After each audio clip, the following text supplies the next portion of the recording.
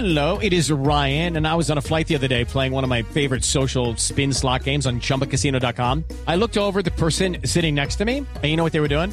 They were also playing Chumba Casino. Coincidence? I think not. Everybody's loving having fun with it. Chumba Casino is home to hundreds of casino-style games that you can play for free anytime, anywhere, even at 30,000 feet. So sign up now at ChumbaCasino.com to claim your free welcome bonus. That's ChumbaCasino.com and live the Chumba life. No purchase necessary. VGW. Void were prohibited by law. See terms and conditions. 18+. Los contenidos emitidos en este programa son opiniones de las personas que participan en él. Dichas opiniones no representan la posición de Blue Radio, por lo cual su interpretación es subjetiva de los oyentes del programa. El hombre camina por un mundo repleto de misterios. En este mundo se producen acontecimientos desconcertantes. Extraños seres aparecen hace miles de años en pinturas rupestres. La sorprendente imagen muestra incluso un aparato brillante que se mueve en el cielo. Enormes ciudades subterráneas de arquitectos desconocidos como las que hay en Oriente Medio. En tierra le ordenaron que nunca dijera nada sobre lo que había visto. Un sinfín de pruebas que hacen que nuestra vida se convierta en un viaje hacia lo desconocido. Fantasmagórica de un espíritu mirando su propio cadáver. Blue Radio abre un espacio para la investigación de fenómenos sobrenaturales. Uno de los astronautas se acercó al cráter y dijo, ya están ahí. Para que repasemos los hechos más insólitos de la historia, para que nos adentremos en las nuevas fronteras de la ciencia. Formado por un equipo de periodistas que les llevará hasta lo inexplicable. Luna BLU, periodismo de misterio en la radio colombiana. Luna BLU, por Blue Radio, la nueva alternativa.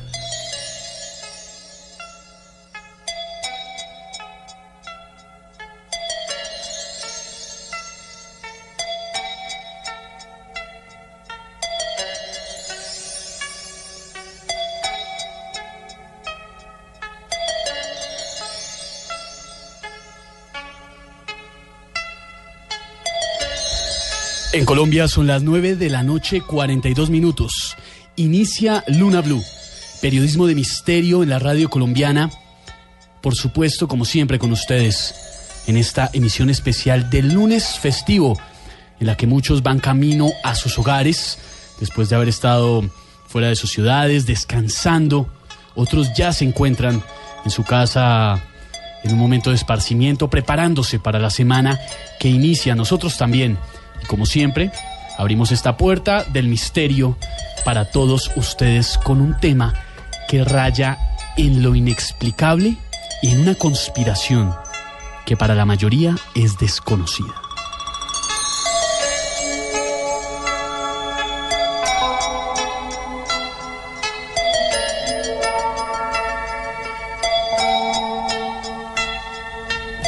Mi nombre es Esteban Hernández y como siempre este equipo de periodistas e investigadores liderados por Juan Jesús Vallejo inicia esta aventura junto a ustedes desde Bogotá para todo el país, para Medellín, Cali, Barranquilla, Cartagena, también en Bucaramanga, en Armenia, en el norte del valle, en Neiva, en Villavicencio, en Tunja, en cada rincón de Colombia, a donde llega la señal de Blue Radio, también a través de bluradio.com, también a través de las aplicaciones en sus teléfonos celulares. Inicia esta investigación de un personaje que cambió la historia, pero que irónicamente es desconocido para muchos. Algunos seguramente habrán escuchado hablar de él, otros no. Y esta noche vamos a descubrir la verdad detrás de este misterioso visionario. Para algunos, incluso, dicen que pudo haber sido un crononauta, un viajero del tiempo. Otros le atribuyen incluso unos poderes todavía más especiales, pero lo cierto es que es un hombre que pasó a la historia por ver más allá y por ofrecernos una visión del futuro como nunca nadie lo había hecho. Y es que el mundo avanza, y hay que decirlo, gracias a los locos. Siempre que nace un genio, piensa cosas que para los demás no son más que un sueño iluso. Y todo el mundo los tilda de locos. Hombre, este señor ¿en qué está pensando? Eso fue lo que le pasó a muchos. A Da Vinci, a Newton, a Einstein. Gente que fue capaz de ver la realidad de una forma muy distinta a como la veían quienes estaban en su época, pensando, atención a esto, que por encima de lo que vemos y de lo que tocamos hay mucho más.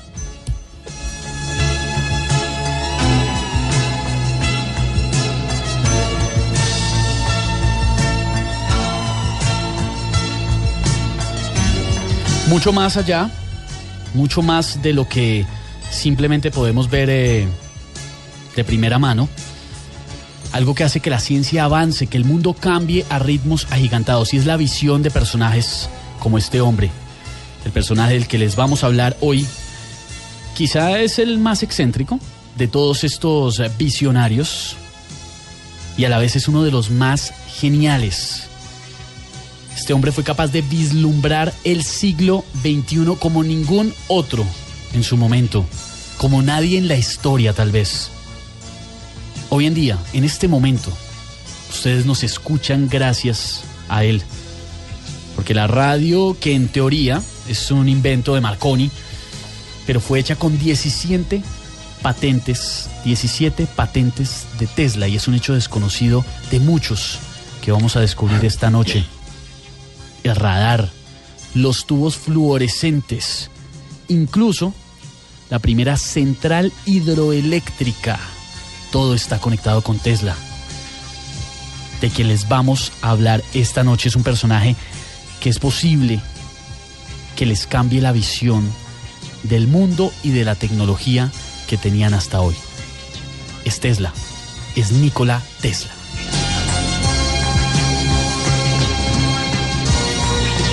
Recuerden bien este nombre, Nikola Tesla, pues la figura de Nikola se borró de la historia. Es un tema bastante delicado que vamos a tocar hoy. El hombre quería que la electricidad fuera gratis. Nikola Tesla se imaginó un mundo en donde los robots trabajaran para nosotros, para los hombres, mientras nos dedicábamos a otras cosas, a la ciencia, al ocio, a la cultura. Por supuesto, también el lado desconocido de esta situación es que en su contra hubo una conspiración gigantesca que combinó la banca mundial, las grandes empresas que manejaban la energía en su momento, todos contra Tesla, todos contra un hombre que era el visionario que quería que la electricidad fuera gratis, un hombre que hace posible que esta noche, en sus manos, en las manos de muchos, haya un teléfono inteligente. Ya van a saber por qué este visionario fue quien hizo eso posible. Pues, además que si el hombre hubiera conseguido sus logros, la visión que tenía se hubiera hecho realidad, se hubiera materializado sin tantos enemigos detrás, probablemente hoy nadie pagaría por la tecnología. Tal vez en el siglo XXI nadie pagaría por los beneficios de la ciencia si las ideas de Tesla hubiesen prosperado. El visionario más grande y más polémico que ha tenido la historia, un hombre que increíblemente fue capaz de ver hacia adelante casi como si hubiera ido hasta el futuro y vuelto. Ese es el tema de esta noche en Luna BLU, en esta emisión de lunes festivo, como siempre, con la dirección de Juan Jesús Vallejo. Buenas noches, Esteban, y buenas noches a todos los lunáticos. Bueno, pues antes de meternos en Tesla, lo primero decir que desde este programa nos solidarizamos con Francia, nos solidarizamos con París. Parece ser que son 129 muertos, hay gente que cifra hasta en 160, todavía muchos datos confusos y bueno, pues lamentar ese ataque infame y cobarde al corazón de Europa. A título de curiosidad, también comentaros que este jueves tenemos un especial sobre el ISIS y la conspiración del ISIS. Entonces conectaremos con Oriente Medio. Yo conozco muchísima gente por la zona, he estado en Siria, conozco el país perfectamente. Traeré todo mi archivo fotográfico y creo que voy a dar una visión bastante... vamos a dar una visión, todos los que estamos aquí, todo este grupo de periodistas, vamos a dar una visión muy diferente de cómo nace este problema y qué posible solución tiene eso sí que es complicado. Ahora, detrás del ISIS hay una gran conspiración y una gran cantidad de misterios y de enigmas y de curiosidades que aquí os vamos a contar, porque lo que ha pasado este fin de semana va a cambiar el mundo los próximos 2-3 años seguro, porque huele a guerra de una forma tremenda. Entonces, somos un programa de misterio, pero no podemos estar ajenos a la actualidad, y entonces este jueves, repito, un especial sobre el ISIS, sobre el Estado Islámico y sobre el fundamentalismo islámico, Al-Qaeda y todo lo que viene aconteciendo desde hace ya bastantes años. Quería comentar eso, quería comentar también que esta semana empezamos con nuevas secciones, los martes habrá cine y los jueves tendremos noticias. Quiero comentar también que estoy feliz porque este fin de semana estuve en San Roque, Antioquia, que es el pueblo donde viven mis suegros, y grabé una cosa que os pondré uno de estos días. Estuve grabando el animero de San Roque. Hace unas semanas hicimos un programa sobre procesiones de muertos y procesiones de ánimas, y me dio una tremenda pena cuando vi el animero ayer, porque iba completamente solo. Bueno, creo que en San Roque la tradición es que vaya solo, pero me da la sensación de que como que es una tradición pura y duramente colombiana que se está perdiendo, y me dio muchísima pena, porque pienso que tenemos que guardar nuestras tradiciones, todo lo que es de acá, conservarlas, respetarlas, fomentarlas y ayudarlas. Me pareció maravilloso, además fue como muy gracioso en el sentido de que fui a las 12 de la noche al cementerio a esperar que saliese el animero, teléfono en mano, a ver si podía captar el sonido, y fue muy curioso porque, claro, a las 12 de la noche un domingo el pueblo, pues la mitad de los que estaban en la calle estaban ya todos borrachos como Cuba. Y pues pasaba un arriero con 2 mulas justo por la puerta del cementerio, y cuando escuchó el animero se puso como firme, se presignó, me miró y me dijo: ánima del purgatorio, que Dios nos libre de ella, líbranos Señor, y empezó a rezar un Padre Nuestro y se le quitó hasta la borrachera. Fue súper gracioso. Veo una persona mayor, la gente joven como que no le da ningún tipo de importancia ni absolutamente nada, y me dio mucha pena porque es algo puro y duramente colombiano que yo creo que es necesario. Están por ahí el sonido de lo que grabé, me parece, lo estaba intentando poner Esteban, pero lo puedo poner yo. ¿Puedes quitar la música del todo, Ricardo, por favor?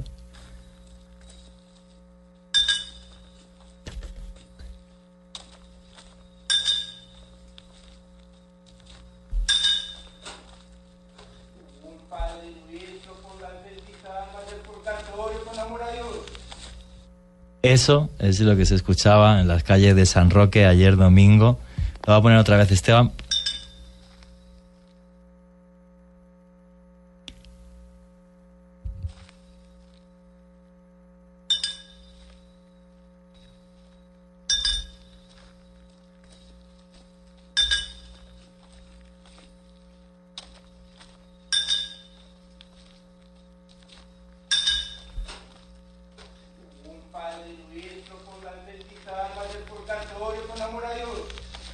Ahí está. Eso es lo que se escuchaba en las calles de San Roque, Antioquia, ayer. Es interesante, como le debo decir, porque yo soy del interior, entonces lo del animero sé que para muchos es común, pero yo debo decir que para mí no. Es un poquito, hombre, no sé.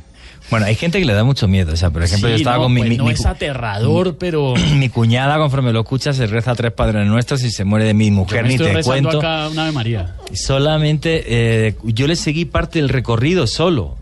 Que hablábamos, Juan, las personas, o sea, le tienen mucho temor a comprometerse con las ánimas, porque sabes que ellas cobran. Sí. Y me pareció precioso, por ejemplo, que cuando le seguí hubo una familia que salió y rezaron todos. Sí. Vale. Pero el resto del pueblo es como si no pasara nada. Entonces me dio pena, ¿no? Porque creo que ese hombre se merece un respeto tremendo. Escuchando esa campana, cada uno allá en su casa están rezando porque no quieren negocios con ella. Y prefieren pagarle inclusive por anticipado.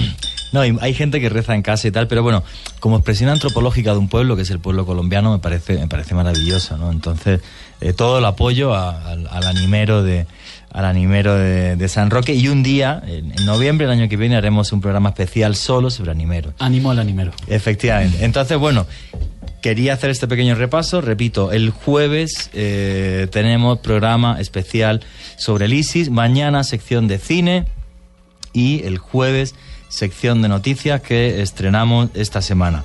Y también quiero darle de aquí un fuerte abrazo a todos los lunáticos, por supuesto. Quiero darle un abrazo a toda la gente que está en el grupo de WhatsApp y le quiero dar un abrazo muy fuerte porque es uno de nuestros fieles seguidores, a Luis Fercuello, el cantante de vallenato que siempre, Luis Fer, un abrazo, que siempre está ahí. Hemos hecho un periscope, vamos a empezar a hacer periscope todos los jueves seguro también antes del programa, en torno a 8:30, 9 de la noche, para aquellos que os queréis conectar y vernos a los cuatro, al equipo de este programa. Y nada, pues otra forma más de estar cerca de los oyentes. Y ahora ya sí voy a entrar un poquito en el tema de hoy. Qué maravilla que haya gente que sueñe con un mundo feliz. Que sueñe con un mundo feliz y que le dedique su vida a ello. Los genios son realmente aquellos que son capaces de ver mucho más allá de la simple realidad, de hacer que los sueños, que lo que uno piensa que es imposible sea posible, como es el caso de Nikola Tesla, envuelto en una gran conspiración y en mil controversias, porque entre otras cosas él decía que se comunicaba con seres de otro mundo a través del teslascopio.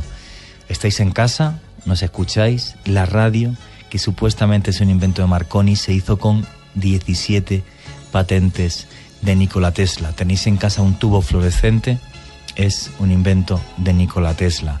Él soñó con que un día se podía mandar información, imágenes, voz, todo sin hilos. Y lo más importante, transmitir la electricidad sin hilos y que fuera gratis para todo el mundo. Por eso la banca y la industria de la energía se le pusieron en contra, le destrozaron la vida y pues acabó prácticamente indigente, solo, sin nadie, una persona que dedicó su vida a la ciencia y que vislumbró lo que sería el siglo XXI, uno de los mayores genios de la historia, que experimentó con el electromagnetismo y que, ya os digo, pensaba que se comunicaba con seres de otro mundo. Luego lo comentaremos con más detalle, conectaremos con España, con David Zurdo, que es ingeniero y experto en nuevas fronteras de la ciencia, para ver la historia maravillosa de Nikola Tesla, un soñador que hizo que el siglo XXI, que las comodidades de este siglo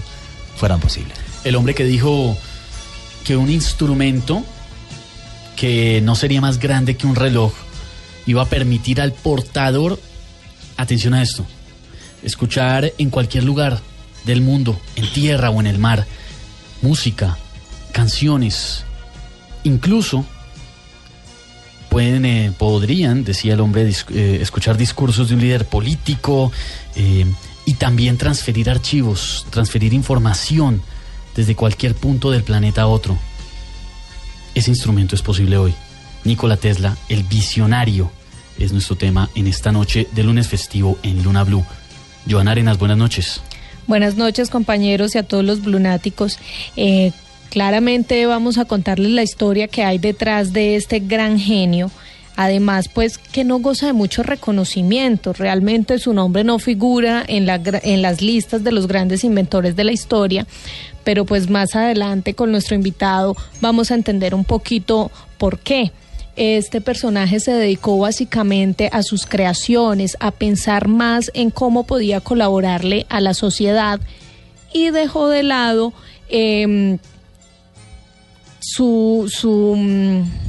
dejó de lado como crecer económicamente con sus inventos. Completamente altruista, sí. Exactamente. Sí. Y renunció a todo lo que podía haber ganado en patentes, que era una auténtica barbaridad de dinero. Sí, por la cantidad de inventos que hizo. Realmente, Esteban hace un rato mencionaba algunos, hay otros como el control remoto, se dice que los primeros robots, las bujías y la telegrafía sin hilos. Sí. Todos estos se dicen que hacen parte de las creaciones de Tesla. Y vuelvo y les repito, más adelante vamos a conocer con nuestro invitado por qué no se dio, digamos, un mayor reconocimiento a este gran genio. Tenía unos benefactores ocultos entre algunos empresarios que le apoyaban en algunas ocasiones en entrevistas. Tesla medio insinuaba que estaba mal económicamente y algunos grandes empresarios le apoyaban en secreto. Candy Delgado, buenas noches. Buenas noches. Yo sí quiero hablar de la parte humana y de la nobleza de Tesla.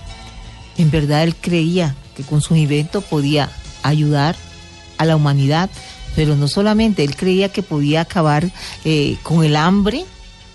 O sea, él todos sus inventos pensaba en ayudar. Esa era como una gran generosidad. Él quería ser feliz viendo feliz a la humanidad a su alrededor. Y yo creo que eso fue lo que le combatieron. La gente no creyó que podía ser tan bueno. Sí, tiene Candy toda la razón. Él pensaba, por ejemplo, los robots, los pensaba como robots agrícolas, por ejemplo, para que trabajasen en el campo y los campesinos se pudieran dedicar a otras cosas y todo el tema del campo, por ejemplo, estuviera solucionado con robots. Juanje, pero también hay que decir que en 1943 el Tribunal Supremo de Estados Unidos le dio la patente de la radio a Tesla. O sea, ya fue reconocida. Sí, él ya le había muerto. Sí, pero... Pero aunque la gente nombra a Marconi, ya la corte, me imagino pues que los herederos o los que están, tienen que... Esa patente es de Tesla, porque ya no el Tribunal Supremo... No tuvo herederos y nadie se lucró de esa patente, no te lo pierdas. Entonces... Bueno, es una pena, es que la industria de la energía, más la de las patentes, le trituró la vida. Sí. Le trituró la vida porque trataron de desacreditarlo y de acabar con él, y prácticamente lo consiguieron porque mira cómo murió. Sí, no interesaba porque él quería que todo fuera gratis. Ahora lo contaremos con detalle cuando entre nuestro invitado. Y también quiero deciros que estéis atentos al Twitter, @Luna BLU Radio, @Juanje Vallejo, porque iremos poniendo imágenes de Tesla, incluso algunos vídeos y algunas cosas. Precisamente, Juan Jesús, a esta hora en @Luna BLU Radio inician los blunáticos a conectarse con nosotros. Ángela Celi, Shirel Asa, Martín Romero, Oliver Solís, Víctor Matías, Jessica Gómez, Eifer, Diego Edison están opinando ya sobre el tema de esta noche. Nikola Tesla. Hay personas que tienen la capacidad de ver más allá. Hay visionarios que cambian la historia, pero también hay enemigos. Detrás de Tesla hay una conspiración gigantesca que casi logra borrarlo de la historia, pero cuando es un genio de este nivel y de esta visión es imposible. Y esta noche le hacemos casi que un homenaje a Nikola Tesla aquí en Luna BLU. Vamos a hacer una pausa para conocer la información de Colombia y el mundo en voces y sonidos. Lo último con Juan Camilo Maldonado, que ya se encuentra con nosotros. Y en segundos continuamos en esta emisión especial de lunes festivo aquí en Luna BLU.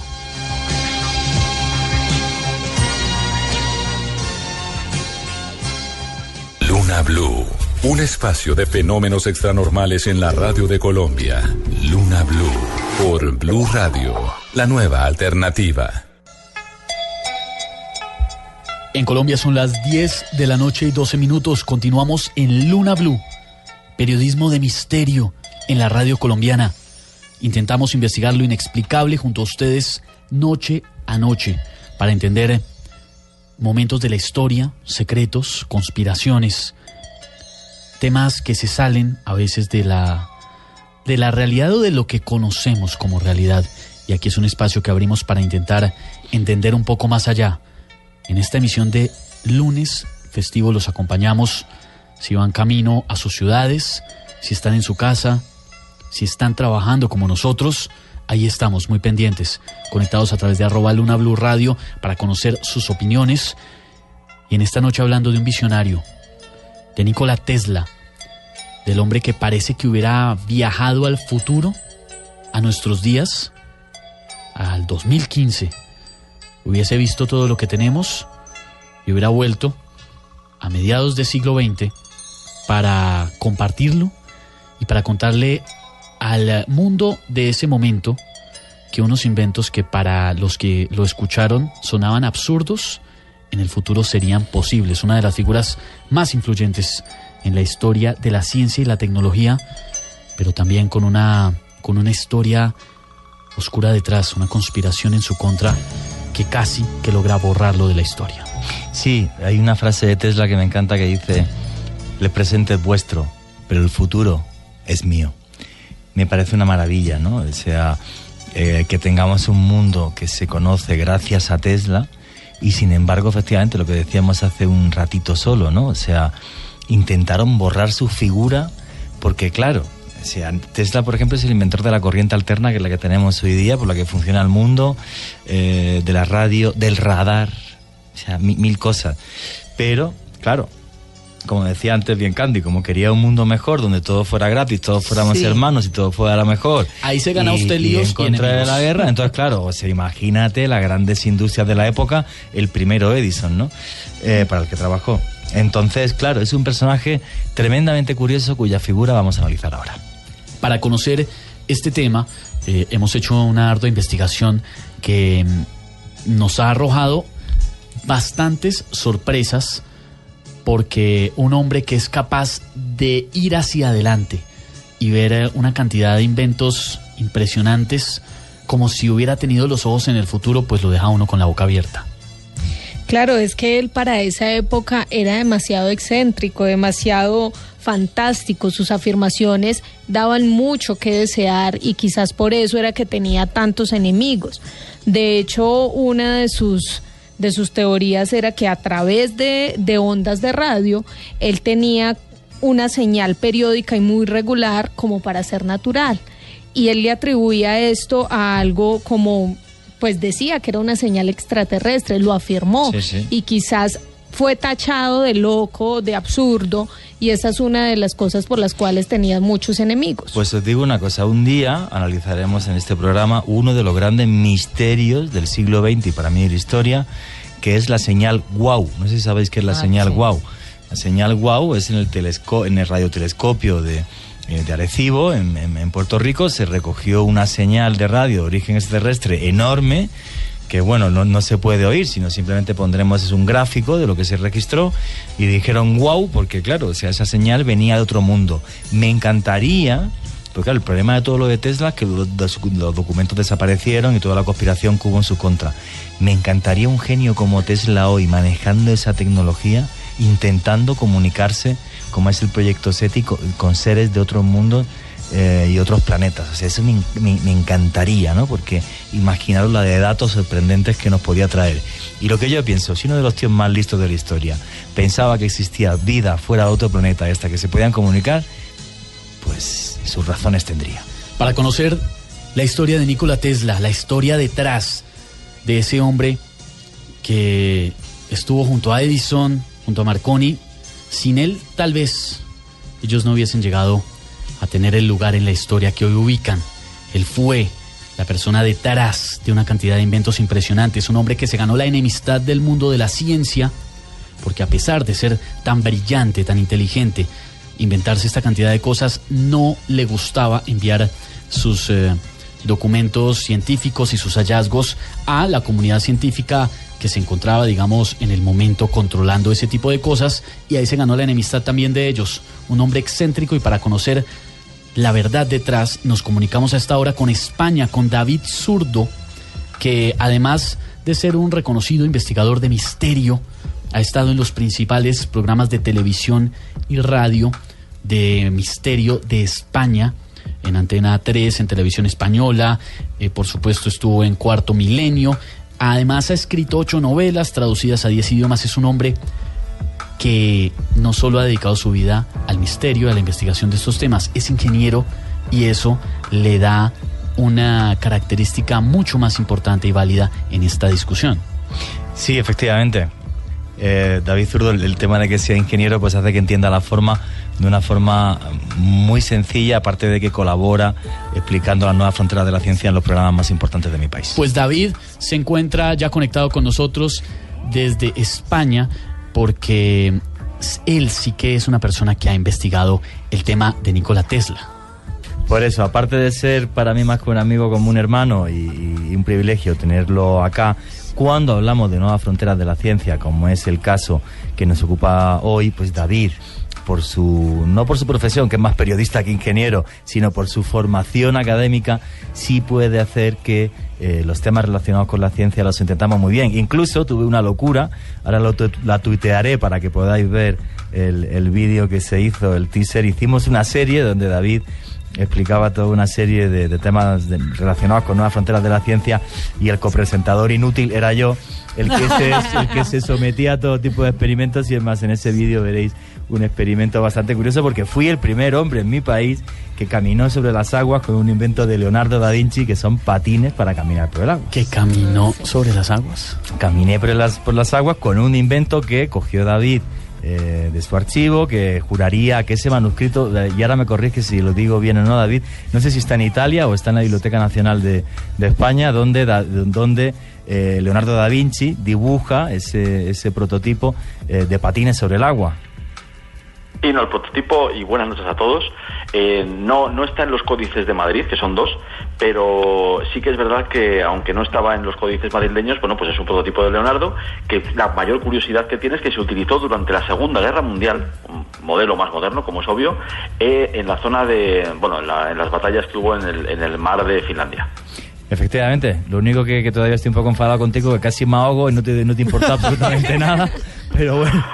Nada, ibas bien protegido, no te podías ahogar, la probabilidad era tan baja que nada. Bueno, si había una lancha, yo llevaba chalecos salvavidas, entonces estoy exagerando un poquito y bueno... Perdona, pero más peligro tuve yo que me bebí un buen trago de sulfato de cobre, pensando que era un colorante. Porque nos equivocamos, en el vídeo no está, pero luego, no sé si tengo el vídeo por ahí, en mi archivo, lo tuiteo también, si lo tengo, ahora voy a mirar. Y nos confundimos porque quisimos hacer una pócima azul y el chiste era que David le daba un sorbo y nos confundimos de elementos. ¿Qué pasó? Tuvimos que llamar al Instituto Nacional de Toxicología. Sí, bueno, una historia que no podéis imaginar. Ahora nos reímos, pero en el momento, bueno, todo acabó con varios vómitos, que no se debe hacer, lo digo también para que los oyentes no hagan esto, pero bueno, era poca cantidad en realidad y varios botellines de Coca-Cola en mi estómago.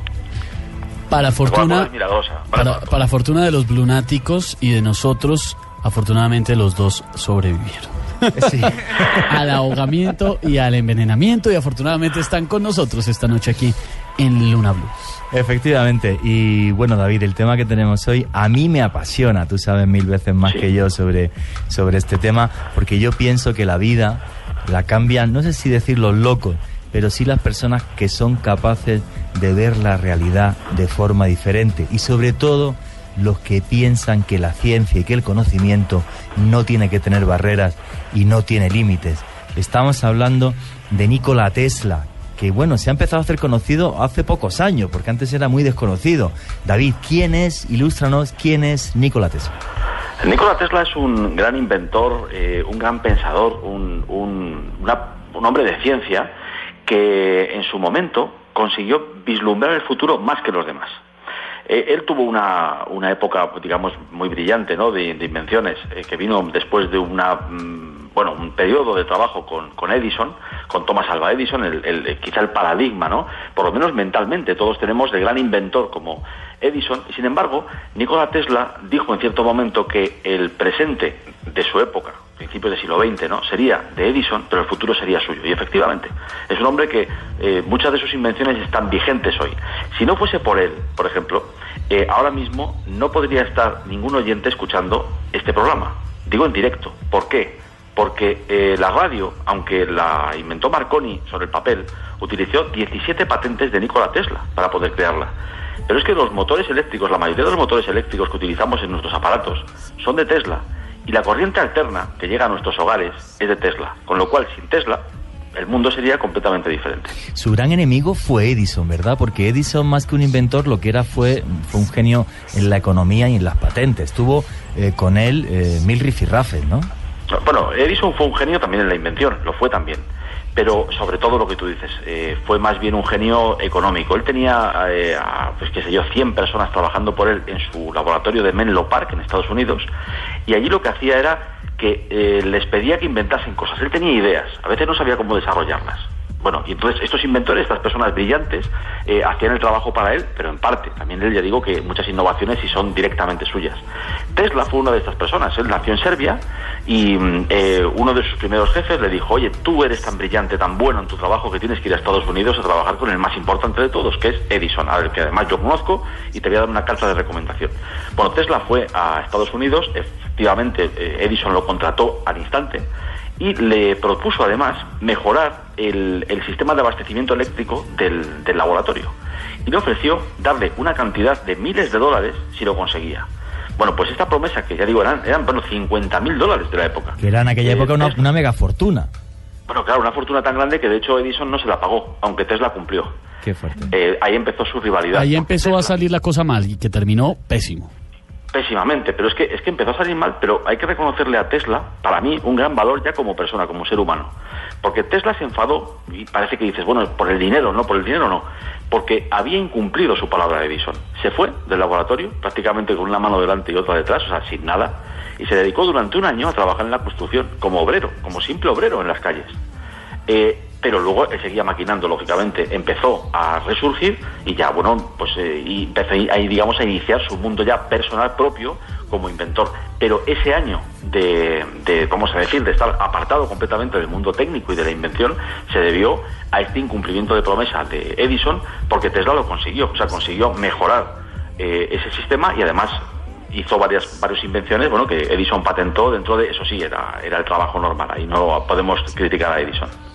Bueno, una pregunta, David, porque Nikola Tesla, como usted decía, y ahora después entramos en los inventos, es un personaje con una historia de vida fascinante, porque además él que es croata, si mal no creo, corrígeme si me equivoco, serbio. Él que es serbio, y entonces, oye, ¿por qué los de la embajada croata presumen tanto de Serbia? De Tesla. Pues es que la cuestión es como él realmente nació en el Imperio Austrohúngaro. Claro, esa era la cuestión, ¿no? Cuando él nace, sí, todavía existe el Imperio Austrohúngaro. Y bueno, pues luego por la división de los países, pues ya te digo que él, vamos, si no me equivoco, quiero decir, podría ahora mismo estar equivocado y resulta que Tesla ser croata, pero vamos, yo creo que nació en una ciudad que actualmente es Serbia. Sí, es que en Madrid la embajada croata patrocinó una vez una exposición de Tesla, pero bueno, por encima de eso, fue una persona que tuvo una vida... Es que donde él nació, ya digo que actualmente puede que sea Croacia, pero en su momento era Serbia e Imperio Austrohúngaro, ya digo, es que estas cosas sabes que van cambiando, es como, por ejemplo, Polonia, hay una parte de Polonia que perteneció a Ucrania durante la guerra y luego sí, no. Pero vamos, que Tesla, se puede decir que su origen es serbio. Correcto. Oye, una cosa, David, fue un personaje que tuvo una vida, luego entramos en los inventos, como te decía, tuvo una vida terrible, porque su infancia además estuvo marcado por la guerra. Sí, bueno, es que él realmente fue un hombre, vamos a decir, con una vida bastante curiosa, extraña, y que él mismo la convirtió en mucho más extraña todavía. Ya digo que él, muy de pequeño, muy de joven, empezó ya a trabajar en la industria, era un hombre brillantísimo, y por eso en su país no podía desarrollar mucho más sus actitudes, y por eso tuvo que irse, ¿no? Pero sí que es verdad que siempre tuvo ese toque de persona, eso, lo que se llama científico loco, ¿no? Pensador loco. Tesla lo encarna mucho más que gente como Einstein, por ejemplo, otros pensadores. Una pregunta, David. Llega a Estados Unidos, tiene ese desencuentro con Edison, y a partir de ahí su mente en qué proyectos se involucra, porque lo que estamos acostumbrados a ver todos son estas películas que se han puesto de moda, donde vemos a un Nikola Tesla envuelto en nubes de rayos de electricidad y electromagnetismo, y siendo capaz casi que de crear agujeros negros y puertas a otras dimensiones. ¿Por qué la fantasía ha llevado a Tesla a esos extremos? Bueno, Tesla es quizá, de todos los inventores o creadores relacionados con la ciencia, posiblemente es el que dejó volar su imaginación de un modo más libre. En algunas cosas, lógicamente, no consiguió llegar a ningún lugar, pero en otras muchas sí, que es lo importante. Creo que eso también es algo que nos transmite Tesla, ¿no? El no dejarnos, no ponernos fronteras. Pensar con toda libertad. Bueno, él cuando ya empieza a desarrollar su carrera personal, es cierto que esas fotos, además son fotografías reales, de Tesla rodeado de electricidad, es porque lo primero que quiso es conseguir transmitir la electricidad sin hilos, sin cables de ningún tipo, a cualquier hogar del mundo. Y esto lo hizo inventando la llamada bobina de Tesla, creó altísimas torres en Colorado Springs, que es donde él tenía su laboratorio, una torre enorme con una bobina de Tesla en la parte superior, en la que él intentaba, por un lado, transmitir la electricidad sin hilos, porque luego la corriente alterna, que esa es con hilos, también se debe a Tesla, pero eso es un invento, digamos, vigente hoy y absolutamente normal. Pero estas bobinas de Tesla, estas formas de emitir la electricidad sin hilos, que él conseguía encender bombillas pinchadas en el suelo, en la tierra, a 1 kilómetro de distancia de su torre o más, bueno, pues empezó a decir que también a través de ellas era capaz de comunicarse, cosa cierta, se puede modular y se puede comunicar, pero que decía que recibía mensajes de los extraterrestres nada menos. ¿Cómo? A ver, es una constante de Tesla, ¿no? Eso. Mezclar la ciencia puramente con la, vamos a llamar entre comillas, fantasía, suponiendo que eso fuese fantasía. Claro. Bueno, lo que te iba a decir, David, vamos a ver, que una mente, para mí, de las más brillantes del siglo XX y de la historia, dijera que se pudiera comunicar con un extraterrestre, yo por lo menos le haría caso. O sea, por lo menos intentaría seguir indagando y, perdona que te pregunte sobre esto, y luego seguimos con los inventos. Pero decía que se comunicaban los extraterrestres, ¿por qué? Porque a través de esos rayos eléctricos tenía alguna modulación o algún tipo de código Morse que entendía o alguna cosa. ¿O además, seguramente que en ese momento lo debían mirar como un bicho rarísimo, diciendo que podía hablar o comunicarse de alguna forma con extraterrestres. Bueno, solo con encender una bombilla con la mano a distancia ya le veían como un bicho raro. Imaginaos cuando dijo que podía comunicarse con seres de otros planetas, de otros mundos. Esto ya era, vamos. Lo que ocurre es que sí, o sea, evidentemente a través de esta vamos a llamar electricidad que él transmitía por el aire y por la tierra también, sí que se pueden recibir y enviar mensajes. Por eso también se dice que Tesla, en cierta medida, es el precursor de una red. Él pensó en ello, no es algo que luego se haya dicho. Una red mundial también de transmisión de información, una especie de internet, porque las mismas torres que podrían servir para emitir la electricidad a todos los hogares, a todos los aparatos eléctricos, también podrían servir para enviar mensajes. Sobre eso, David, les voy a hacer una acotación sobre ese tema, David.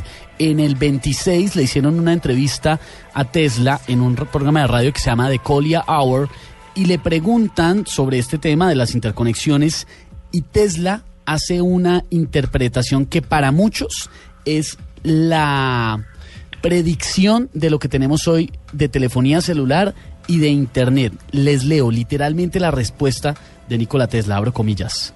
Cuando consigamos aplicar a la perfección la tecnología inalámbrica, toda la Tierra se convertirá en un enorme cerebro. Atención a esto.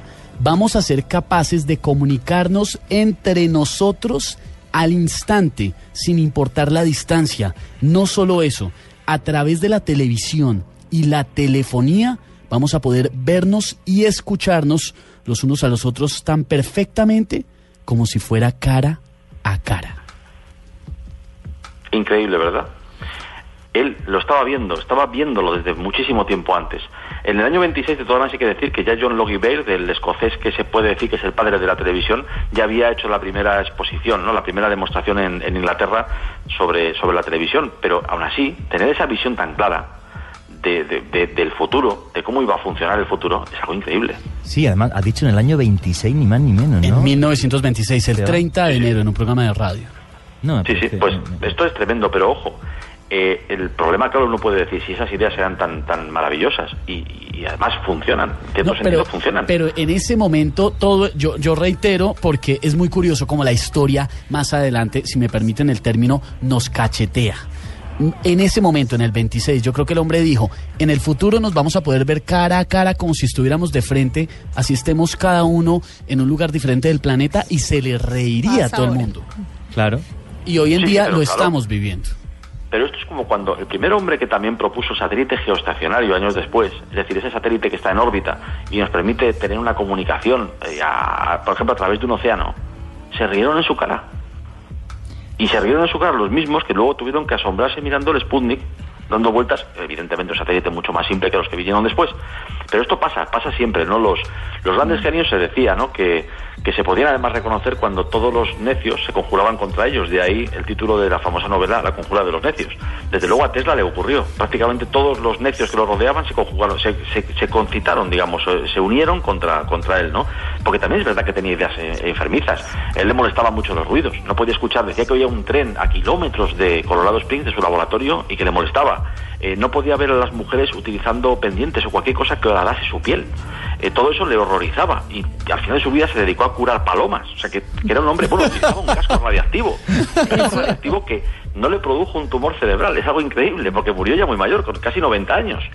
Bueno, pero la cuestión, digo, de esta transmisión eléctrica tiene un problema que hoy en día, por cierto, se está retomando, que es lo que creo que es más interesante, ¿no? Antes de entrar en cuestiones también un poco ya más de conspiración. Pero es que una corriente eléctrica que se transmite por el aire, como imaginaréis, no se puede tarificar, no se puede poner un contador. con lo cual ninguna empresa que produzca electricidad va a querer utilizar ese sistema, porque no me va a regalar la energía eléctrica, eso es una cosa obvia.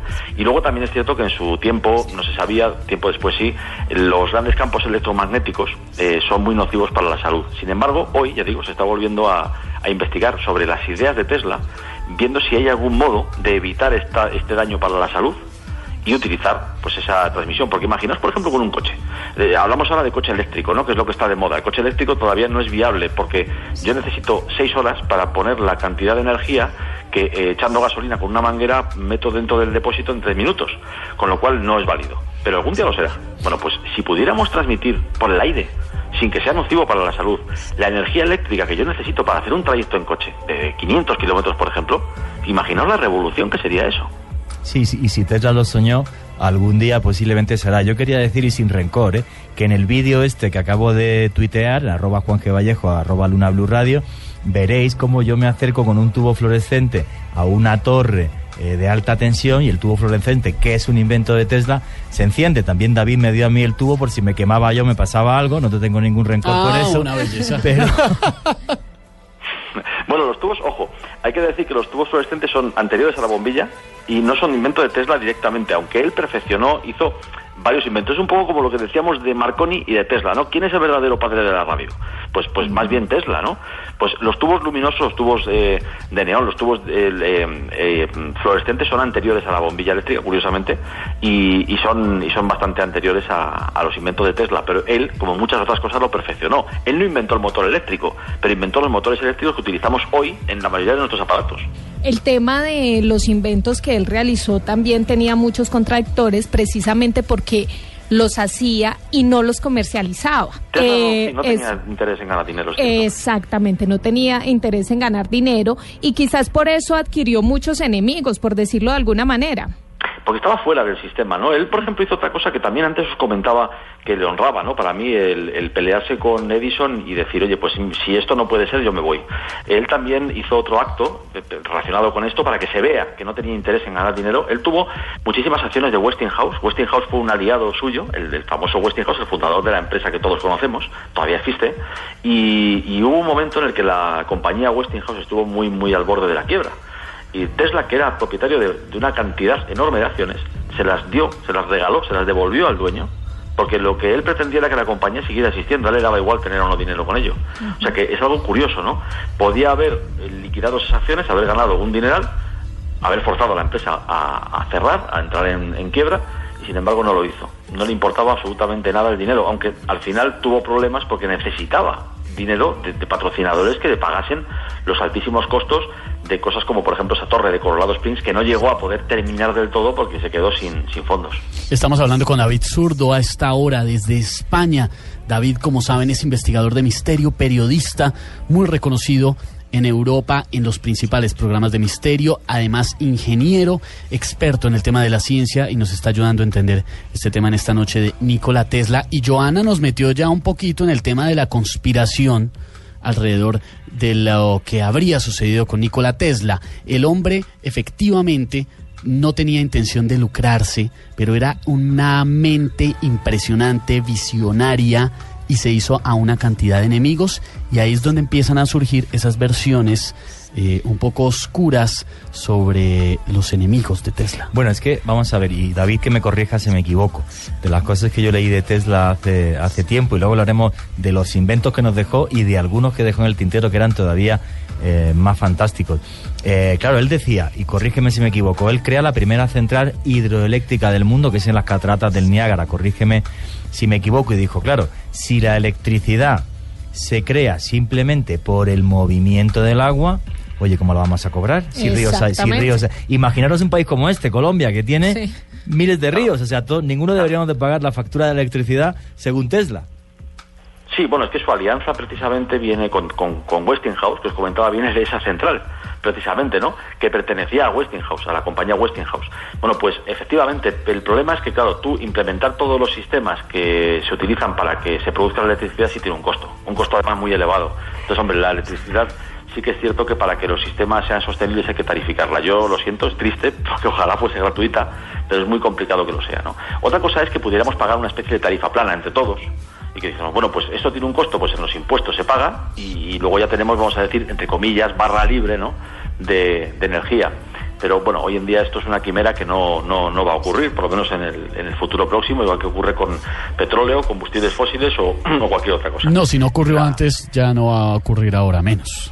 No, claro, ahora menos, por lo menos de momento. Quizá en un futuro pueda ocurrir así, porque bueno, es una forma que cuando la fusión nuclear llegue, que llegará, lógicamente podremos producir, si queremos, incluso gasolina de bajo octanaje para utilizarlo en un coche del año 30. Pero lo veo difícil, David, que sea gratis o barato. No, gratis no será, pero me refiero que será algo tan barato que sí podríamos soñar con que esté incluido en unos impuestos. Pues al fin y al cabo, por ejemplo, los países más avanzados del mundo tienen unas tasas de impuestos altísimas, pero redundan en el ciudadano. Y entonces eso está muy bien, ¿no? O sea, el decir, oye, lo estás pagando, pero al final nada es gratis. Pero por lo menos no te están ejerciendo casi una usura, ¿no? De quitarte lo que es tuyo. Se vale soñar, por lo menos. Tesla nos enseñó a soñar. Lo de los impuestos altísimos en todos lados, efectivamente, redundan al ciudadano, menos en España. Si quieres saber qué es español, pásate por el consulado español de aquí de Bogotá, que me dan ganas de bombardearlo con napalm. No, por eso yo decía que los impuestos, los países que funcionan tienen los impuestos muy altos, pero redundan en el ciudadano. Yo no he querido decir que España no sea así, pero bueno, es un poco eso, sí. Pero básicamente me refería que, por ejemplo, estaba pensando en el caso de Dinamarca, ¿no? O los países del norte de Europa. Ah, no, es que eso sí ya estamos hablando de otro cuento. Eso sí funciona muy bien, ¿no? Pero nosotros somos de otra manera, ¿no? Pero bueno, el caso es que Tesla sí que soñó con esto, soñó con conseguir que todos pudiéramos tener eso, comunicaciones, energía. Él quería que la humanidad mejorase. Es que es así, es curioso, ¿no? Porque estamos en una época muy cínica en la que pensamos que todo el mundo tiene algún interés oculto. Y hay veces que no, que hay personas que de verdad, que lo que quieren es mejorar la vida de los demás. Y además mejorarla en libertad, es decir, ni obligándote a nada, simplemente, oye, te pongo esto, aquí lo tienes si quieres úsalo. Y esa era la idea de Tesla. Por eso él no quería dinero, él no quería... y pudo ser un hombre sumamente rico, porque las patentes le habrían dado dinero de verdad a multimillonario. De los más ricos del mundo, posiblemente. David, algo que me causa mucha curiosidad sobre este personaje es que supuestamente él veía perfectamente sus inventos en la cabeza y los ponía a funcionar en su cabeza. Y luego hacía simulaciones y cuando ya observaba que estos inventos pues tenían cierta funcionalidad, luego sí los dibujaba en planos. ¿Cómo es esto? Qué tipo tan brillante. Bueno, esto es un poco muy parecido a lo que hacía Miguel Ángel cuando hacía una escultura, que él la veía dentro del mármol, lo que decía que la liberaba, ¿no? Que eso ya existía dentro de ese bloque de mármol. Es una facultad que existe en muchos artistas, que son capaces de bueno, y muchas personas. Os puedo contar muy rápidamente, si queréis, un modo para saber si uno, digamos, disfruta de esta facultad mental, que la tiene mucha gente. Si tú imaginas ahora mismo un objeto tridimensional y eres capaz de mentalmente, con los ojos cerrados, dar vueltas alrededor de él, subir y bajar, pero como si tú te movieras alrededor de él, como de una manera muy fluida, casi como en un videojuego, entonces tienes esa facultad. Otra cosa es que luego hay que ser además tan genial como Miguel Ángel o como Tesla, ¿no? Claro. Pero esa facultad existe. Y Tesla, como muchos otros, ya digo, grandes artistas o grandes científicos, han sido capaces de imaginarse en su mente. Galileo era otro, que los experimentos los hacía en su mente, directamente. Él no los probaba. El famoso experimento de las bolas que lanzó desde la torre de Pisa es falso, no lo hizo, no lo llegó a hacer. Bueno, pues Tesla lo mismo. Era un hombre capaz de imaginarse lo que él estaba ideando en su cabeza, y luego efectivamente hay que llevarlo a un plano para transmitírselo a otros, ¿no? Si hubiese sido solo para él, pues posiblemente muchas cosas ni siquiera las hubiese dibujado. Oye, David, ¿cuáles son los inventos más importantes de Tesla que tenemos hoy día? Sí, porque mucha gente los conoce, ha escuchado de ellos, incluso algunos, voy a decir cualquier cosa, espero no me malinterpreten, pero incluso algunos, pues otros se atribuyen la creación de esos inventos, pero la gran mayoría de personas, hay que decirlo, no tiene la menor idea que ese invento es de Tesla. Bueno, yo creo que los dos o tres inventos, vamos a decir, más importantes de Tesla de verdad, porque han cambiado el mundo. Aquello que se decía de que Edison iluminó el mundo con la bombilla, pero al final, si no hubiera sido por Tesla, la bombilla no hubiese tenido alimentación, o lo hubiese tenido de un modo muy pequeño, ¿no? Yo creo que se podría decir que son la radio como base, la base de la radio, es evidente, las comunicaciones, es que es algo tremendo. La electricidad, la corriente alterna, que es capaz, o sea, sirve para poder distribuirse o enviarse a larguísimas distancias. La corriente continua, en cambio, no.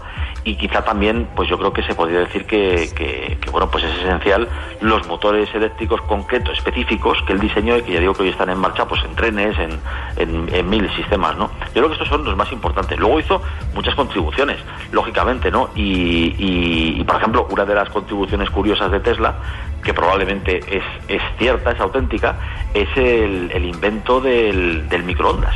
Y me voy a explicar. El rayo de la muerte famoso de Tesla. Sí, el rayo mortal, que ahora después nos lo cuentas y entramos en la conspiración, pero ¿el microondas es de Tesla? Bueno, no el microondas con ese nombre ni con esa función. Ah, no, claro, pero la idea inicial de lo que hoy conocemos como un horno microondas, que lo usa todo el mundo en su casa, en su oficina, es de Nikola Tesla. Yo no sabía. Todo el mundo, claro. Él inventó posiblemente una especie de precursor del Klingstrom, que es el aparato que está dentro del microondas. El horno microondas tiene dentro un aparato que se llama Klingstrom. Y ese aparato es el que emite las microondas. El rayo de la muerte famoso de Tesla, probablemente lo que es un emisor de microondas. Porque de hecho es algo que nos da muchas pistas el saber que ese rayo de la muerte afectaba solamente, por lo menos en las pruebas que hizo Tesla, a objetos que estaban quietos. Es decir, aunque su idea era poder derribar un avión. Eso te iba a decir, bueno, vamos a explicar qué es el rayo de la muerte, que si no la gente se nos va. El rayo de la muerte... Sí, un arma. Eso, es un arma que él le ofrece, juraría, corrígeme si me equivoco, al gobierno de los Estados Unidos en la Segunda Guerra Mundial, que sería como una especie de pulso electromagnético o algo así, de forma que un objeto que tenía un motor, le tirabas ese rayo mortal y lo paraba. Pero él llegaba a decir que incluso a lo mejor un grupo de 15 o 20 aviones era capaz de lanzarle una especie de rayo de estos y se le paraban los motores en el aire. Hay propagandas de la época que dicen que era un arma de 60 millones de voltios capaz de exterminar a 300 kilómetros de distancia, pero que nunca se terminó, no lograron finalizarla. Claro, es que ahí estamos un poco, ¿no? La prensa muchas veces, ¿no? La forma de contar las cosas pues hace que se magnifiquen o se interpreten mal. El rayo de la muerte posiblemente es esto, o sea, nunca llegó a derribar un avión. Un microondas. Ni a ser capaz. Pero en cambio ser un microondas sí, porque sí que era capaz, por ejemplo, de coger a un pobre pollito y si estaba quieto, pues al pollito freírlo a distancia. Es lo que pasaría con un microondas si le colocásemos, vamos a decir, un canuto, un tubo que llevase las ondas a través de él y entonces hiciese que la distribución de esas ondas, en lugar de ser más tipo esfera, pues pero como una onda de radio, fuese más orientada hacia una posición, ¿no? Esa es la idea. Entonces, esto es lo que probablemente inventó Tesla, o sea que podemos decir que incluso hizo inventos que él no supo, posiblemente que no supo, pues lo que iban a tener como funcionalidad futura.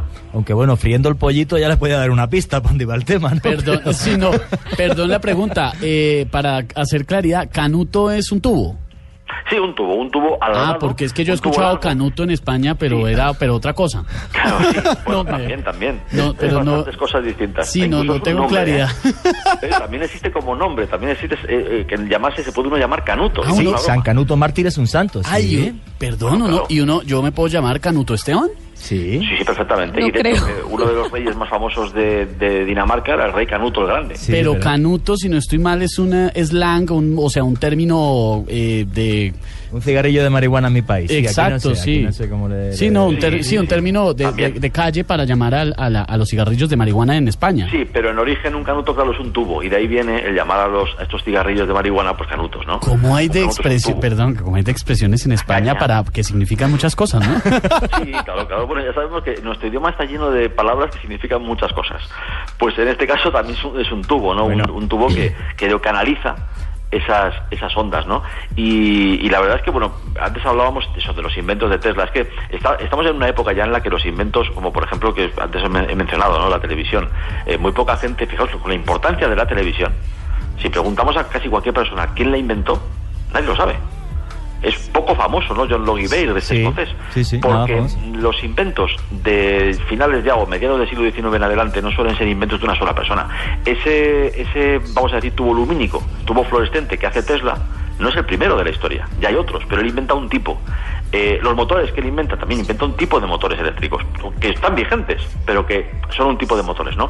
Por eso decía que la corriente continua, esa forma de transmitirla, sí que es algo que cambió el mundo y eso es puramente Tesla.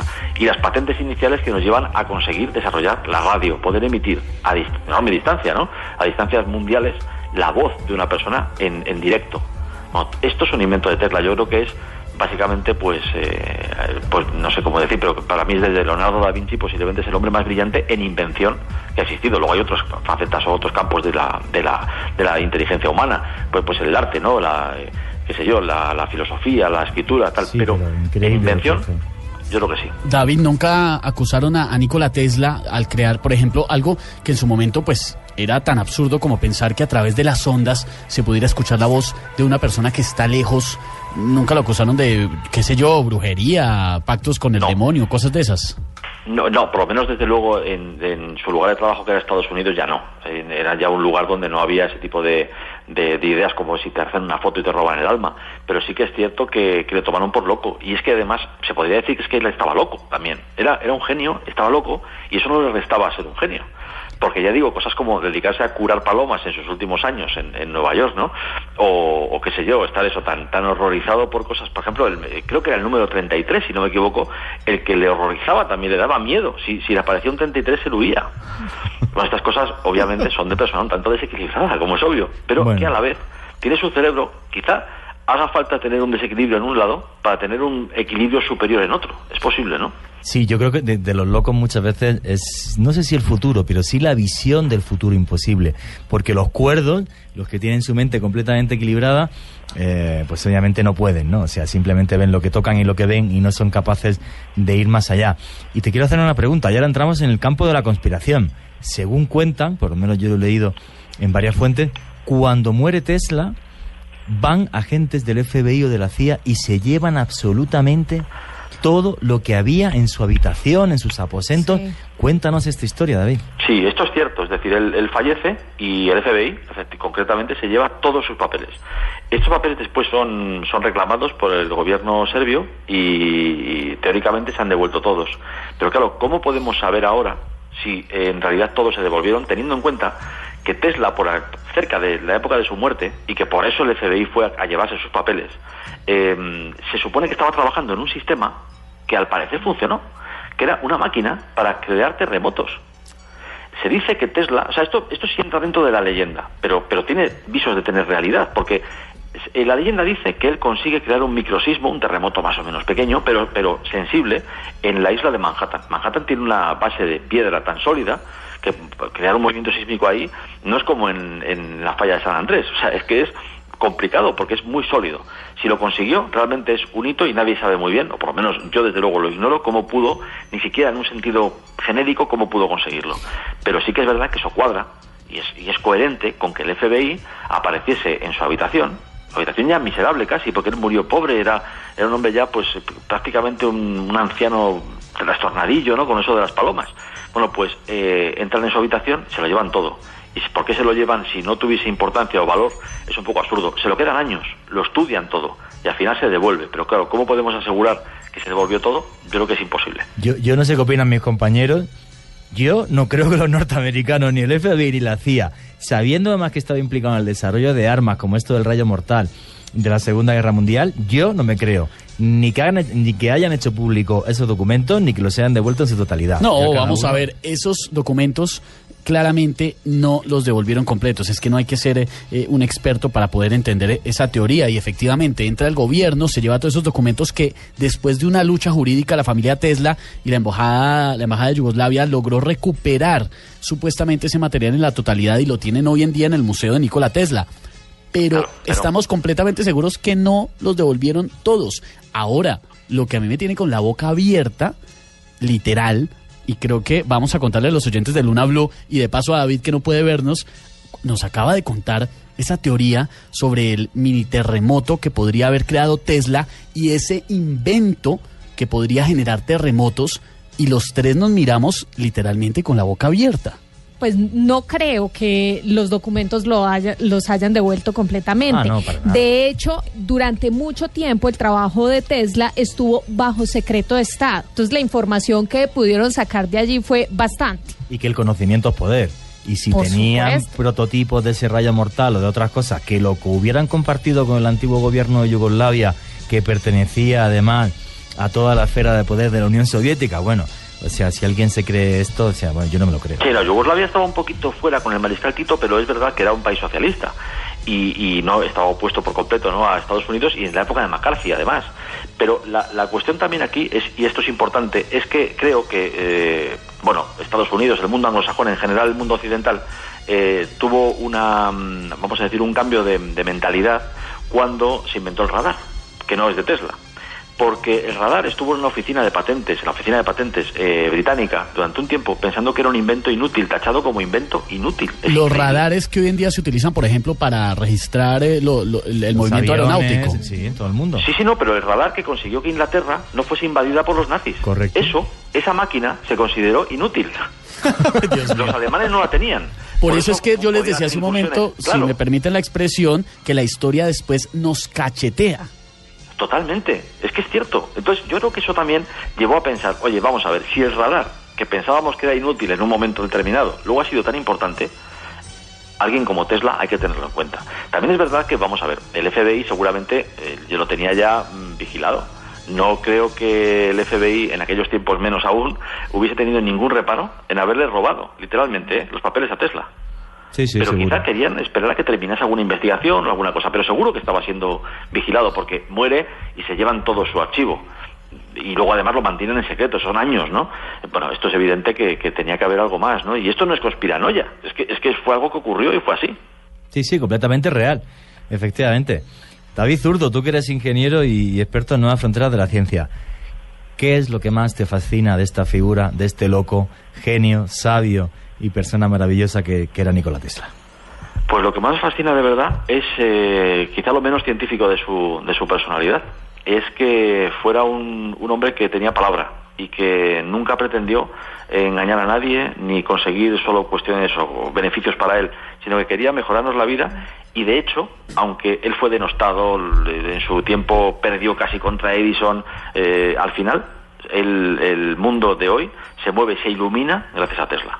A mí me impresiona el poder que tenía Nikola Tesla para hablar del futuro, de lo que en su momento algunos han llamado futurología, de esa entrevista en la que les contaba que predecía lo que hoy en día conocemos como teléfonos inteligentes, como telefonía móvil, como internet, la capacidad de comunicarse con alguien que está al otro lado del mundo, cara a cara. En esa misma entrevista, y esto sí no tiene nada que ver con tecnología, pero es lo curioso del poder de Nikola Tesla como visionario, habló sobre el tema de igualdad de género. Increíble, no sabía. Sí. Abro comillas lo que dijo el hombre en la entrevista. Esta lucha de la hembra humana por la igualdad de género terminará con un nuevo orden mundial sexual, con la hembra como superior. No será a través de la imitación física de los hombres como las mujeres conseguirán primero la igualdad y luego la superioridad, sino con el despertar de la inteligencia de la mujer. Esto, le reitero, lo dijo en 1926 en una entrevista y en un momento histórico en el que, por supuesto, a la gran cantidad de mentes cerradas que había, no se les pasaba ni por error en la cabeza que la mujer pudiera superar al hombre en muchísimos aspectos, y hoy en día lo estamos viendo. No, y sin embargo, pero no hoy día, sino después de la Segunda Guerra Mundial, la URSS, como sabéis, tuvo 20 millones de muertos, la mayoría hombres. Las mujeres se dedicaron a todo tipo de tareas, que eran desde diseñar un submarino nuclear hasta, pues hacer experimentos en física. Y el país funcionó perfectamente. Es decir, que eso ya quedó demostrado en la práctica, vamos a decirlo, sin necesidad de cambio legislativo. Con lo cual es un hecho que alguien se puede negar a aceptar, pero que es un hecho que está ahí, en la práctica se ha visto. Sí, nosotros desde que ha entrado Joan Arena funcionamos mucho mejor como programa. No, nos tiene marchando perfectamente. Sí, pero cuidado, que no hay que permitir lo que decía Tesla, ¿eh? Claro, se va a tomar el poder. Eso, porque es que lo digo porque luego al final las cosas pasan y eso ya no. Y ya no nos reímos tanto, ¿no? Exacto.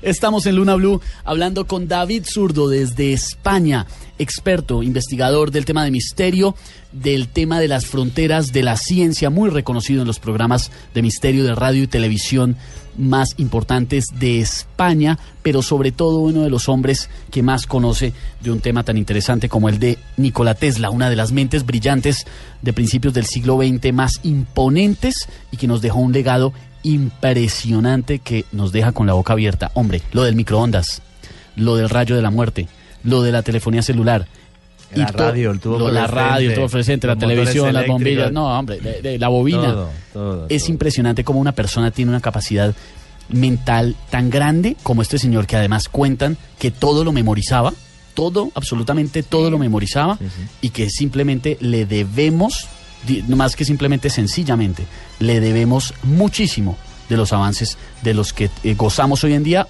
empezando por llevarles a ustedes cada noche a través de la radio los secretos y los misterios del mundo. Y sobre todo, y ahí estoy muy de acuerdo con David, ¿no? El talante humano de este hombre, que podía haber sido multimillonario, que no lo fue, que lo único era un visionario de un futuro mejor para todos, luchó por eso, dio su vida por eso, dedicó su vida a eso, y bueno, y que cada vez que nos escuchen por la radio o enciendan la televisión o le den a la luz y sea un tubo fluorescente, o simplemente enchufen algo porque hay corriente. O metan un plato al microondas, o cojan el teléfono celular, o hablen con alguien a través de las aplicaciones de telecomunicaciones. Todo, hombre. El tipo, una mente brillante, impresionante. Los verdaderos genios de la humanidad, porque genio se utiliza mucho, ¿no? En palabra. Sí. Pero los hay que son, y yo creo que son los de verdad, los que han conseguido vislumbrar lo que no es obvio. O sea, me explico. Pensar en un, por ejemplo, combustible nuevo que sea mejor, lo puede pensar cualquiera. Otra cosa es que lo consigas, pero se le ocurre a cualquiera. Pero idear la relatividad, algunas de las ideas de Newton, el edificio de subconsciente, por ejemplo, que crea Freud, aunque luego se equivocase en casi todo.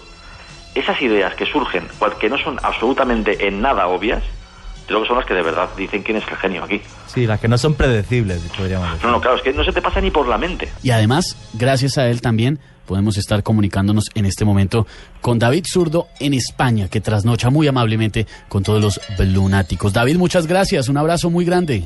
Muchísimas gracias, un abrazo muy fuerte a todos. Un abrazo fuerte, aquí tienes tu casa y muy prontito nos vemos en otra historia de estas tan apasionantes. Muchas gracias, David, un abrazo fuerte, amigo. Gracias. 10 de la noche, 11 en punto. Iba a decir 10:59, pero ya son las 11 en punto en Colombia, y es una historia apasionante la que estamos conociendo sobre Nikola Tesla, que a los 17 años se infectó de cólera. Estuvo a punto de no lograr una recuperación absoluta, pero finalmente se curó, y su papá le había prometido que si se curaba, que si se ponía mejor, lo iba a mandar a la mejor escuela de ingeniería, y así fue. Logró superar el cólera, y antes de asistir al ejército pasó por la Universidad Politécnica de Graz en Austria, y ahí empezó la gran historia de este visionario. Un visionario, una persona que se adelantó al tiempo, y una persona que, si la industria de la época le hubiera hecho caso, haría que hoy día tuviéramos, desde mi punto de vista, un mundo mucho mejor. Nikola Tesla, un genio. Luego en la siguiente hora comentaremos un par de curiosidades como el ovni de Nikola Tesla, porque una de las cosas que hizo también, entre otras, fue patentar una especie de platillo volante, mucho antes incluso de que los nazis también hicieran algún prototipo parecido, además con toda la base para que pudiera funcionar. No sé qué opináis los demás. Para mí, una persona a tener en cuenta, injustamente borrada de la historia. Injustamente borrada de la historia. Quisieron hacerlo ver como un loco, como un tipo excéntrico, para distraer la atención de este gran creador, y un hombre que algunos incluso nos lo están diciendo, lunáticos, a través de @Luna BLU Radio, nuestra cuenta de Twitter. Algunos creen que de pronto era un crononauta, un hombre que viajó en el tiempo y pudo ver más allá. Totalmente de acuerdo en que no tiene el reconocimiento que debería. Básicamente, mi percepción es que es porque no se quiso involucrar mucho con la industria, con el comercio, con dar sus patentes, que, como ya lo hemos dicho, las quería era para mejorar la calidad de vida de toda la humanidad, y pues que no se logró de esa manera. Bueno, es que para Tesla muchos de verdad quisieron desaparecerlo, pero inclusive algunos dicen que los promotores de la pseudociencia, ese que llaman energía libre, lo mitificaron tanto que no dieron a conocer en verdad todas sus contribuciones a la ciencia. O sea, que por todos lados le dieron palo. Y para mí, una de las conspiraciones más claras de la historia, porque lo que está clarísimo es que este señor muere y el FBI, la CIA o quien sea entra ahí en esa habitación de hotel, se lleva todos los documentos. De eso tenemos una encuesta que ahora hemos puesto una pregunta, una encuesta que ahora nos comentará Esteban y que ya están respondiendo su opinión los blunáticos. Cada opinión es libre. Yo no me creo para nada que el FBI haya devuelto el 100% de los documentos de Tesla cuando estaban hablando de una de las mentes más brillantes del siglo XX. Pero es que yo pienso que es que a él le dio duro todo el mundo, hasta los científicos por envidia. Claro. Malo por todas partes. Lo aprovecharon, sí, porque no dicen que Edison es Edison porque detrás estaba Tesla. No, fíjese usted hasta qué punto tiene razón en lo que está comentando en esa afirmación.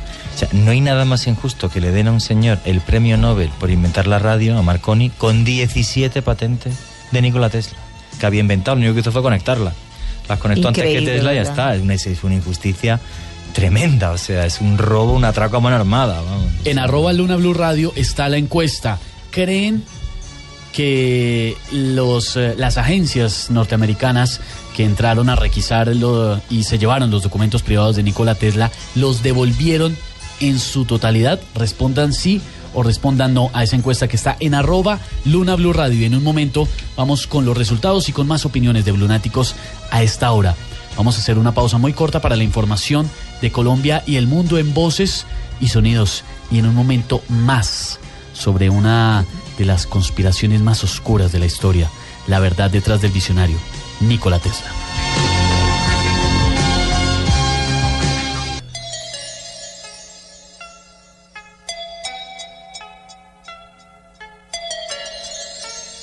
En Colombia son las 11 de la noche y 16 minutos. Continuamos en Luna BLU, periodismo de misterio en la radio colombiana, edición especial de lunes festivo, acompañándolos camino a sus hogares, si se encuentran ya descansando en cualquier punto de Colombia, a quienes se encuentran también en el exterior y quienes escucharán esta emisión en diferido más adelante gracias a nuestros podcasts en bluradio.com.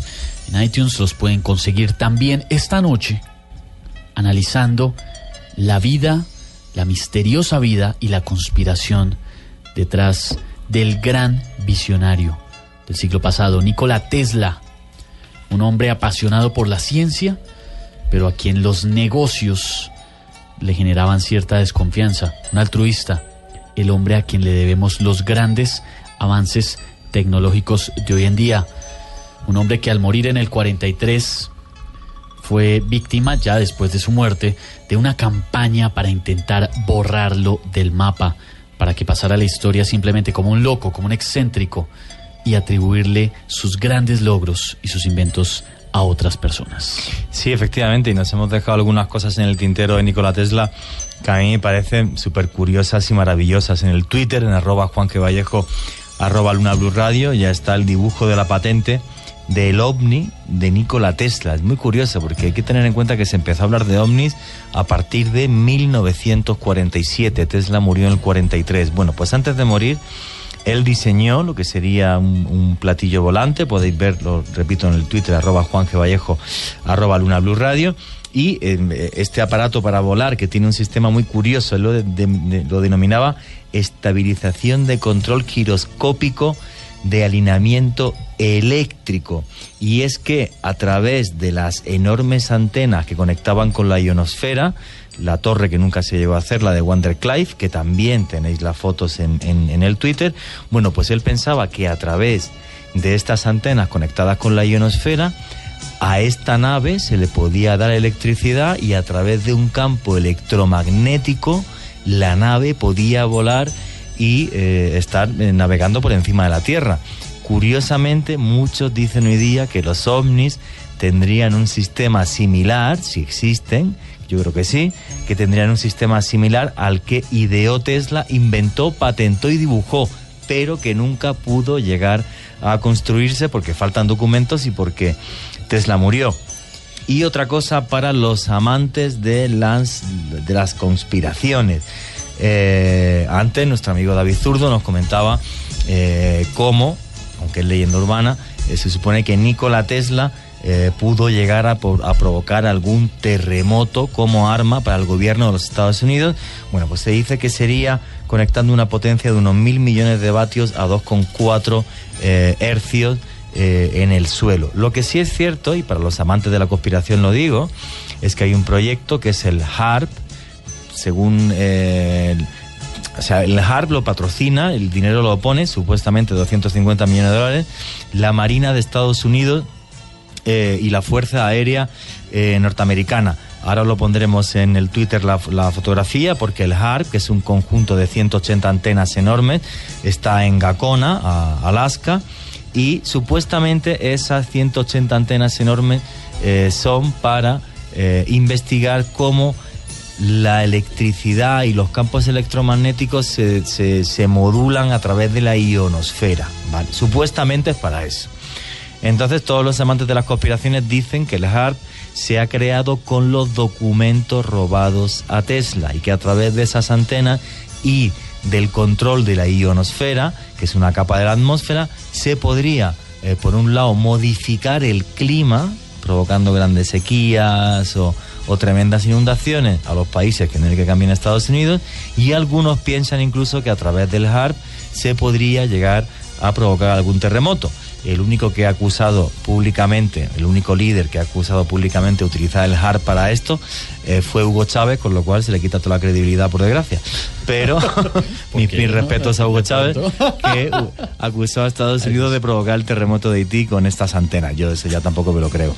Pero que, desde mi punto de vista, el HARP tiene finalidades que no conocemos y se basara en los documentos de Tesla, me parece súper sensato. Nuestra encuesta en @Luna BLU Radio sobre si ustedes creen que la CIA o el FBI, las agencias de información secreta de los Estados Unidos, devolvieron la totalidad de los documentos de Nikola Tesla tras incautarlos. Pueden responder sí o no. Si ustedes creen que sí los devolvieron, que ellos pues son muy cuidadosos y altruistas, muy buena persona, y devolvieron todos y cada uno de los documentos que se le incautaron a Nikola Tesla tras su muerte, pues ustedes ponen sí. Si ustedes creen que no, que definitivamente tras allanar sus documentos privados se llevaron bastante información, pues ustedes ponen que no devolvieron. ¿Cómo va la encuesta, Esteban? En un momento les vamos a contar. Ya en un momento sigan votando, blunáticos que están conectados con nosotros en las redes sociales y que también, por supuesto, están opinando a esta hora. Alexandra Garzón nos dice: un saludo desde Neiva, Huila, no me pierdo el programa, abrazos. Andrés Salazar: se habla que Tesla logró captar las primeras y misteriosas emisoras de números. Fredino nos dice: un saludo desde Bogotá con la mejor sintonía y esta noche llena de fantasía. Carlos Enrique Cabal, atento al programa. Saúl Otero: esos lo que agarran se lo quedan y lo que regresa lo copian. La respuesta, ahí tenemos una respuesta. Muy sensata, ese blunático lo veo muy sensato. Esos. Muy sensato. Aldi Rodríguez, desde Suba, Bogotá, un abrazo, emocionada con el programa. Shirel nos dice: yo por ahora prefiero escuchar Luna BLU Radio, el tema sobre Tesla está interesante. John F. García: es conocida la guerra que Nikola Tesla mantuvo con Edison por extender el uso de la corriente. Y hay bastantes anécdotas respecto a ese encuentro, porque definitivamente que eso marcó la historia de los dos, la de Edison y la de Tesla. A Tesla, un ex jefe de él le entrega una carta, se me va el nombre en este momento, pero le entrega una carta y lo recomienda, sí. Le da una recomendación. Un hombre que se dio cuenta de las grandes virtudes que tenía, era Charles Batchelor, y le da una carta a Tesla y le dice: hombre, váyase a donde Tomás Alva Edison, y le entrega esto. Y cuando abre la carta, Edison lee lo siguiente, le escribe Batchelor: conozco a dos grandes hombres, y usted, Edison, es uno de ellos. El otro es el joven portador de esta carta, el hombre que para nosotros y para muchos cambió la historia de la tecnología y de los avances de la ciencia para siempre. El hombre sin el cual no existiría ese programa de radio, ustedes no nos escucharían y nosotros no sé a qué nos estaríamos dedicando. El hombre que soñó que se podría transmitir la voz a través del aire. Fijar qué bonito, ¿eh?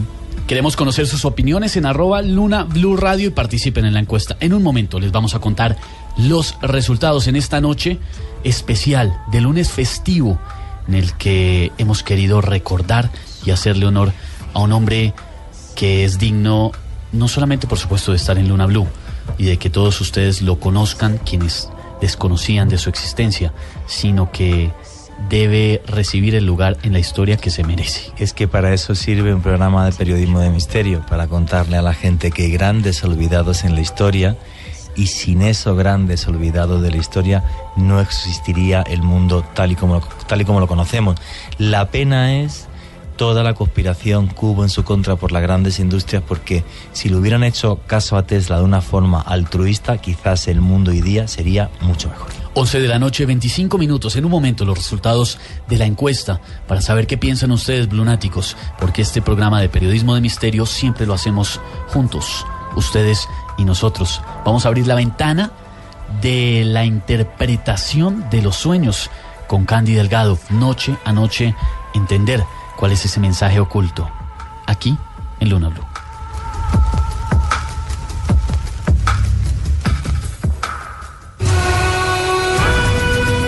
Estás escuchando Luna BLU, el programa de fenómenos extranormales de la radio de Colombia. Comunícate con nosotros al 652-8510 y al 018-124070. También a nuestro correo electrónico lunablu@bluradio.com y en Twitter @LunaBluRadio.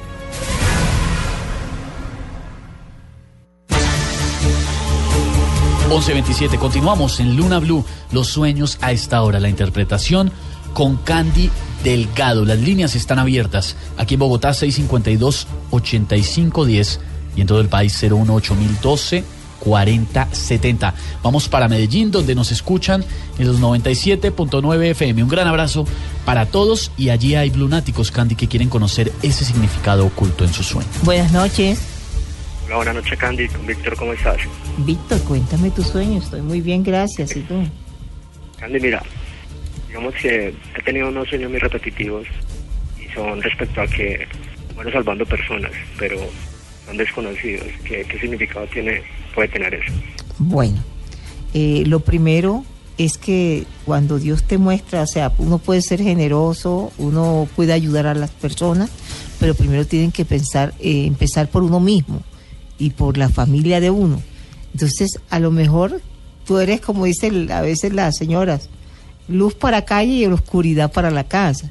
O sea, ahí Dios te muestra que sí, es bueno hacer eso, pero hay que empezar primero por uno mismo y por la familia. Gracias por tu llamada. Frank nos escribe lo siguiente: he soñado mucho y las imágenes en los sueños no son necesariamente lo que parecen. He soñado mucho con excremento desde hace un par de semanas. Mi pregunta es, ¿eso es bueno o es malo? Por tu situación. Y a mí también me genera curiosidad.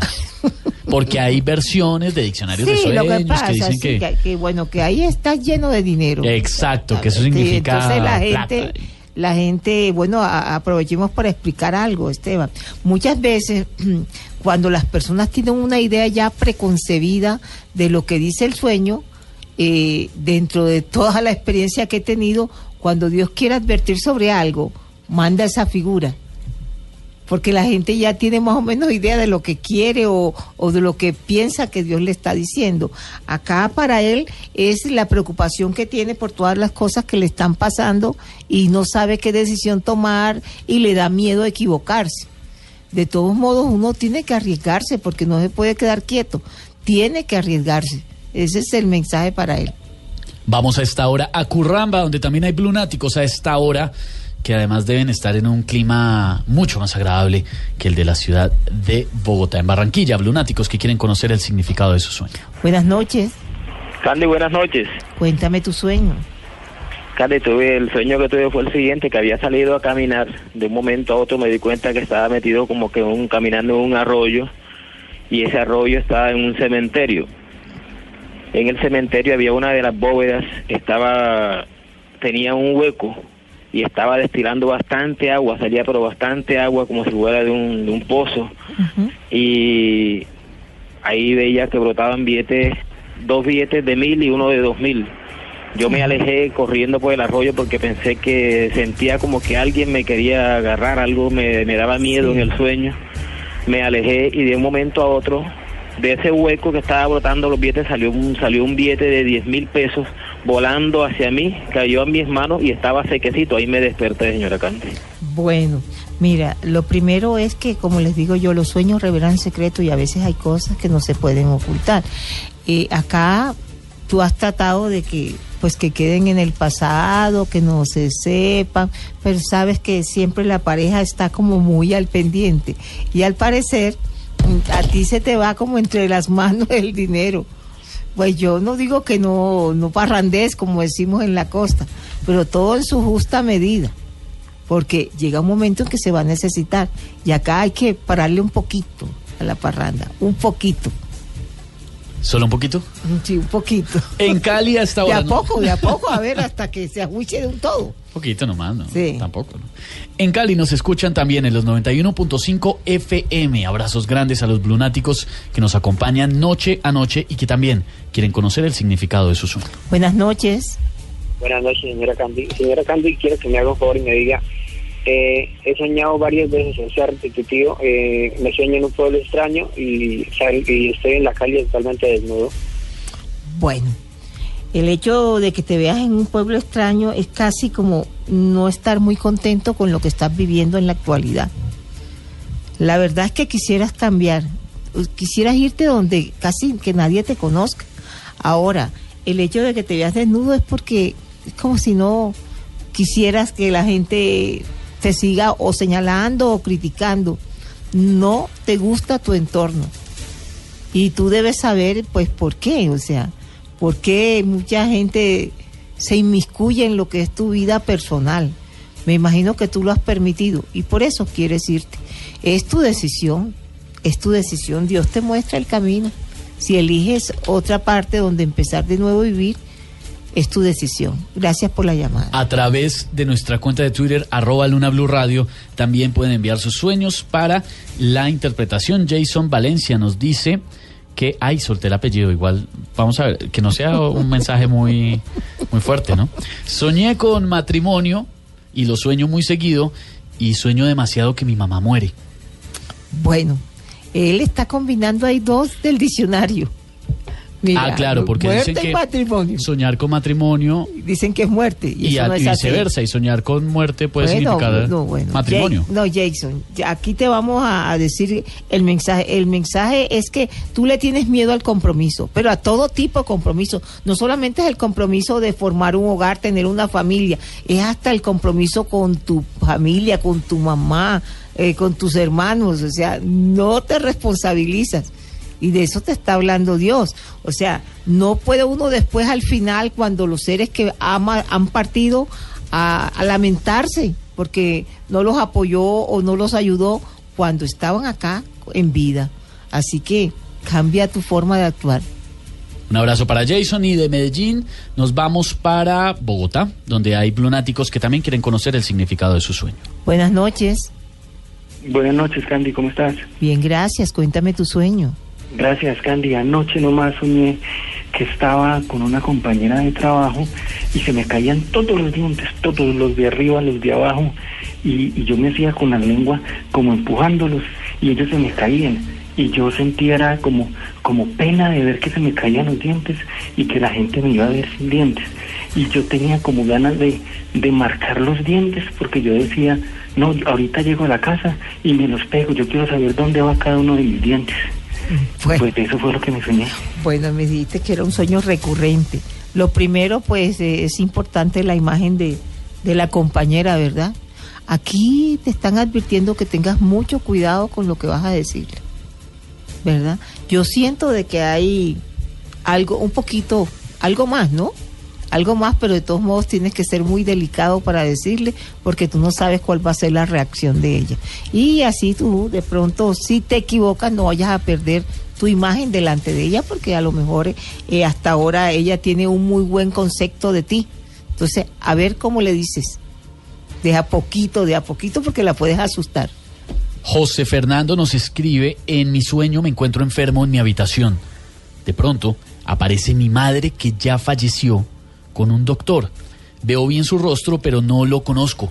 Él empieza a colocarme suero, pero gotea sangre, y de un momento a otro aparece mi hermano y lo saluda muy amigablemente, como si ya se conocieran. Lo abraza y yo me quedo asombrado al ver esto y sigo en la cama. Bueno, José Fernando, lo primero, te das cuenta que tu mami todavía está muy al pendiente de ti. Está preocupada, no es que te tengan que hacer un cambio de sangre, ni mucho menos, es casi como que transformes un poquito tu vida, tu forma de actuar, tu forma de ser. Tu hermano está ahí para apoyarte y para aconsejarte. Tú te estás sintiendo mal, pero porque uno a veces comete errores y se da mucho látigo arrepintiéndose, pero no vale solamente arrepentirse, hay que corregir para poder seguir. Tenemos tiempo para una última llamada de esta primera ronda en Medellín y en un momento volvemos con más interpretación de los sueños. Buenas noches. Buenas noches, Candy, ¿cómo estás? Bien, gracias, cuéntame tu sueño.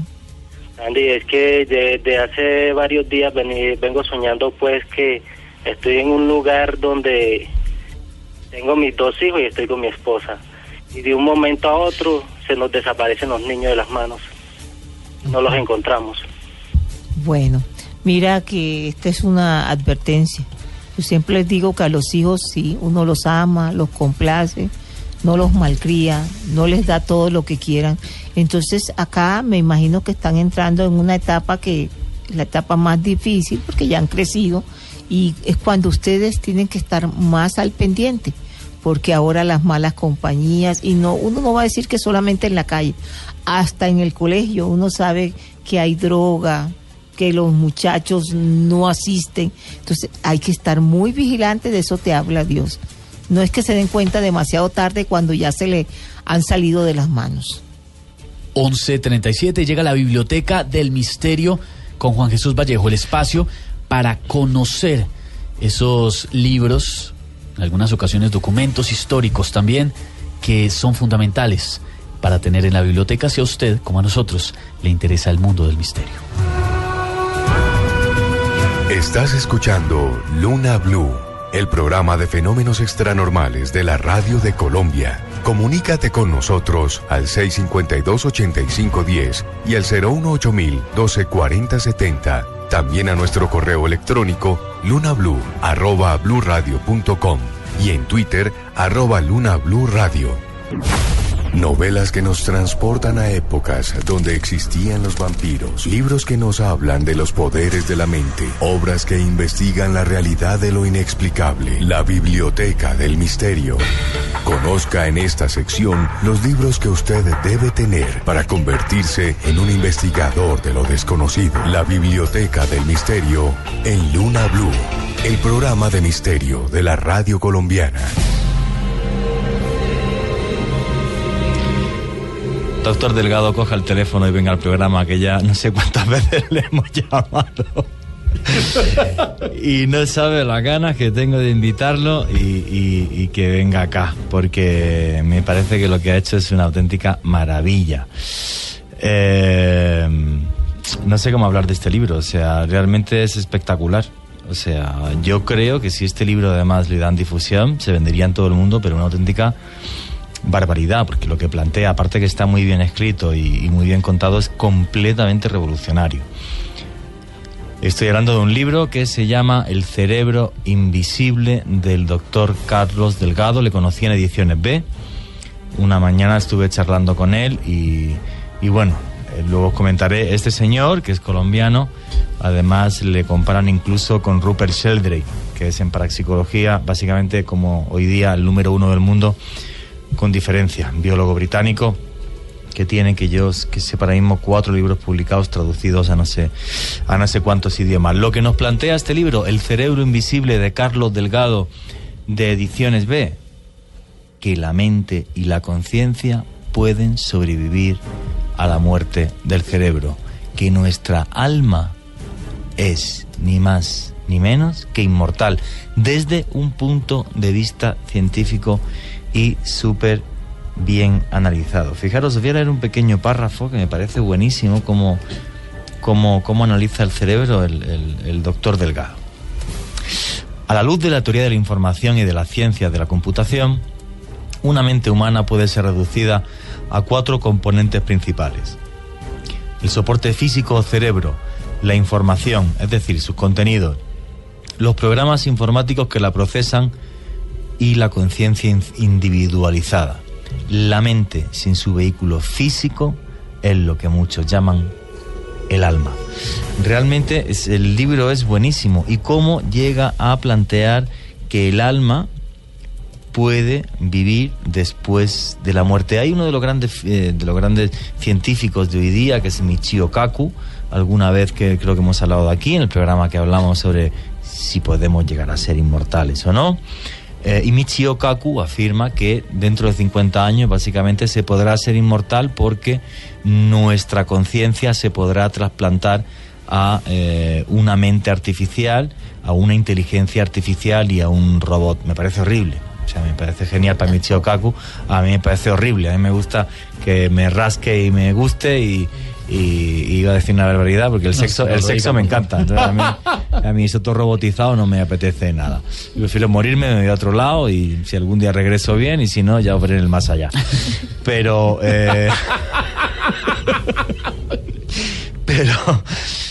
bueno, básicamente Michio Kaku plantea esta historia. Lo que hace el doctor Delgado en el libro de una forma muy inteligente y muy bien llevado, porque nos habla primero de lo que sería la mente y la conciencia, y nos habla de, por ejemplo, cómo se podría trasladar la mente y cómo los poderes de la mente pueden llegar a moverse, por ejemplo, justificando lo que sería la telepatía entre personas.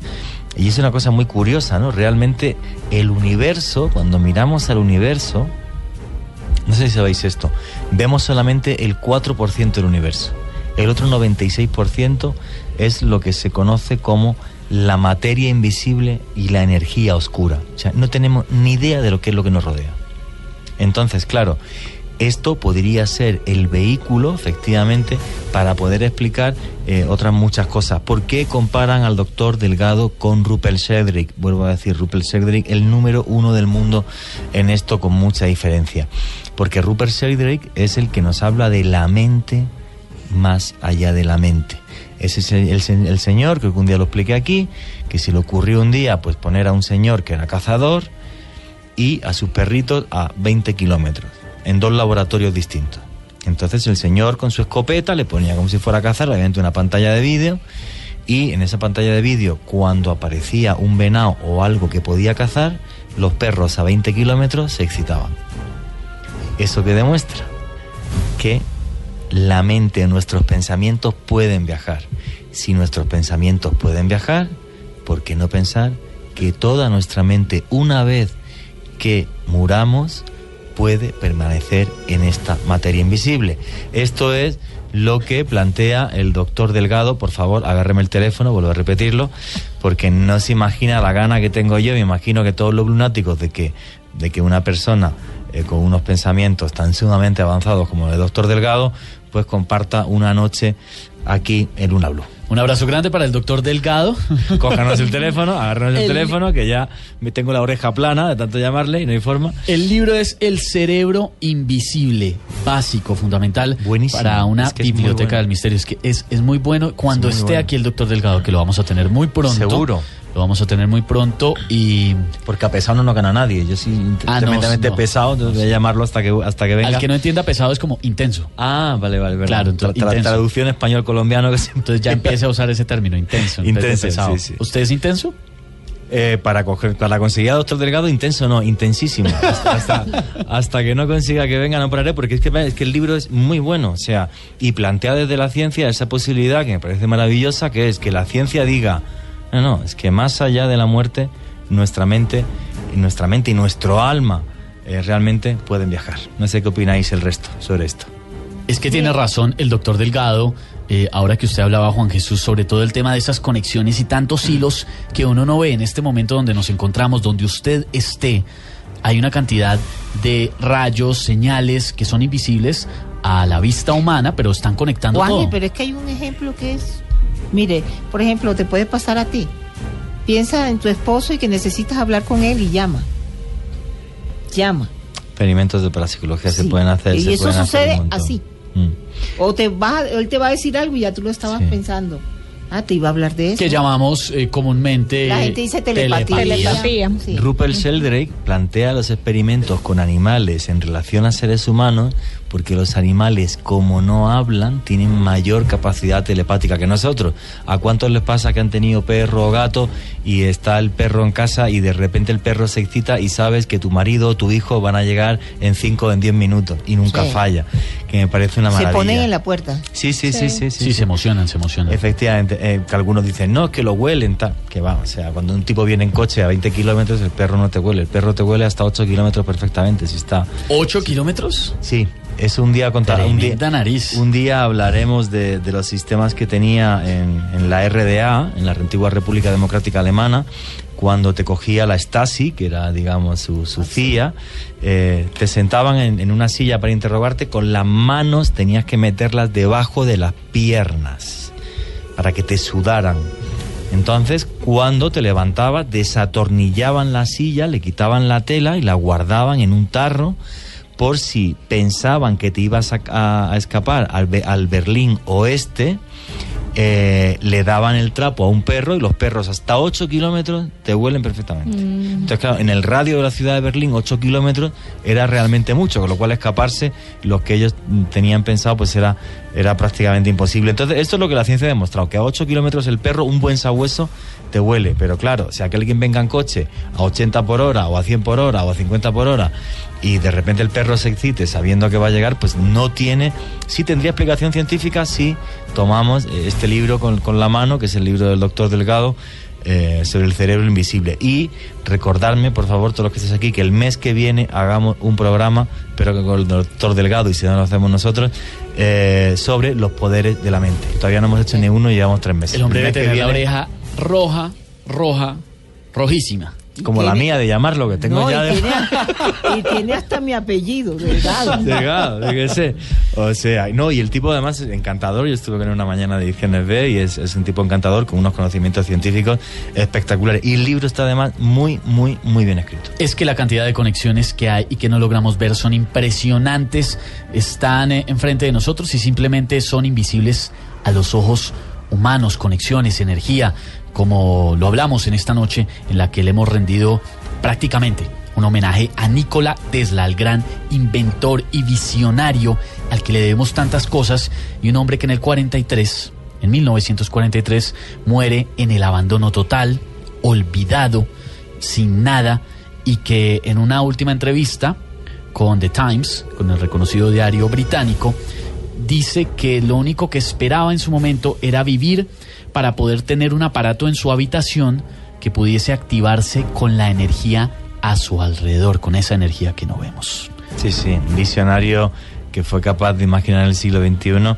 Y si le hubieran hecho caso a Tesla, y perdonar que sea así de intenso por repetirlo tanto, si le hubieran hecho caso a Tesla, ¿en qué mundo viviríamos hoy? Posiblemente un mundo muchísimo mejor. Eso está muy bien, que usa el término intenso. Vale, ya voy tropicalizándome. Aprendiendo colombiano. Poco a poco. No, tropicalícese, eso sí, te sale muy bien. Sí. Tenemos una encuesta en @Luna BLU Radio porque queremos conocer su opinión, y ha estado esa encuesta a lo largo de nuestro programa, sobre si creen que a los que están sintonizando hasta ahora hemos contado que tras la muerte de Tesla, las agencias norteamericanas hacen un allanamiento y se llevan sus documentos, los incautan, pero más adelante, gracias a la presión de la familia, la embajada de Yugoslavia, una cantidad de actores, pues devuelven esos documentos. La pregunta es si ustedes creen que esas agencias gubernamentales devolvieron todos los documentos. Si ustedes creen que ellos muy juiciosamente devolvieron todos esos importantes documentos, ustedes ponen sí en la encuesta. Si creen que no, que más bien se guardaron algunos y no devolvieron todo, pues colocan no. La encuesta en @Luna BLU Radio, y Joana Arenas tiene resultados. Así es, 1.156 personas contestaron nuestra encuesta. El 16% dicen que sí se devolvieron en su totalidad los documentos, mientras el 84% dicen que no se devolvieron estos documentos. Yo realmente estoy de acuerdo con el 84%. Oiga, pero amplio el margen del sí.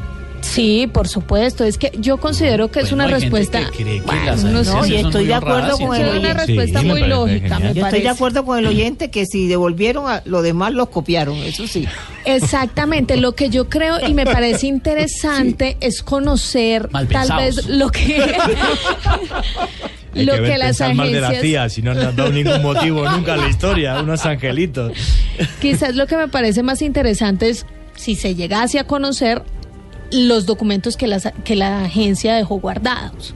Bueno, o sea, ahí lo está. que hay dentro de esos documentos debe ser algo muy interesante, muy museo. valioso. Ahí está la fotografía que hemos puesto, @Juan G. Vallejo, @Luna BLU Radio, del proyecto ART, de esas 180 antenas que hay en Alaska y que supuestamente son para investigar la ionosfera y cómo las señales pueden ir por la ionosfera, para muchos que se basa en los documentos que jamás se devolvieron de Tesla, porque Tesla quería que la energía se repartiese gratis a través de esa capa de la atmósfera, de la ionosfera. Entonces, pero oye, me parece genial las opiniones de todos los lunáticos. Y aquí, internamente, ¿qué opináis cada uno de vosotros? ¿Lo devolvieron o no, Candy? No, yo. No. Tú como yo igual, yo opino igual que tú, yo como el 80 y pico %, el 86, yo opino que no. 84% dicen 84. que no. Qué gente tan mal También pensada. estoy de acuerdo con ellos. Ah, que no. Joana dice que no. Por supuesto. ¿Y tú, Esteban? Yo creo, Que no. honestamente, bueno, es la opinión de cada uno. Sería muy ingenuo pensar que teniendo los documentos privados del mayor inventor, creador, visionario del siglo XX, los hayan devuelto todos.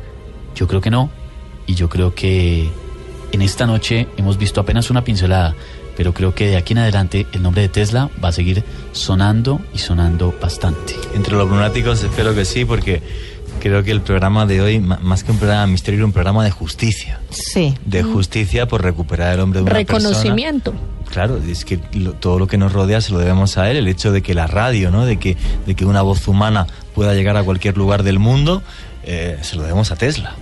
Claro, y que su nombre apenas se ha conocido y hasta que el premio Nobel se lo llevara a Marconi, pues imaginar. Especial de lunes festivo en Luna BLU. Un abrazo grande a quienes se están sumando a @Luna BLU Radio. Nuevos seguidores a esta hora: Néstor Jaramillo, Esteban Ramírez, Rosalba González, Randy Orozco, Pipe Sepúlveda, Viviana Gutiérrez, Jason Quintana, Cristian Medina, una cantidad que esta noche también se están uniendo a esta discusión, porque este programa de misterio lo hacemos ustedes y nosotros.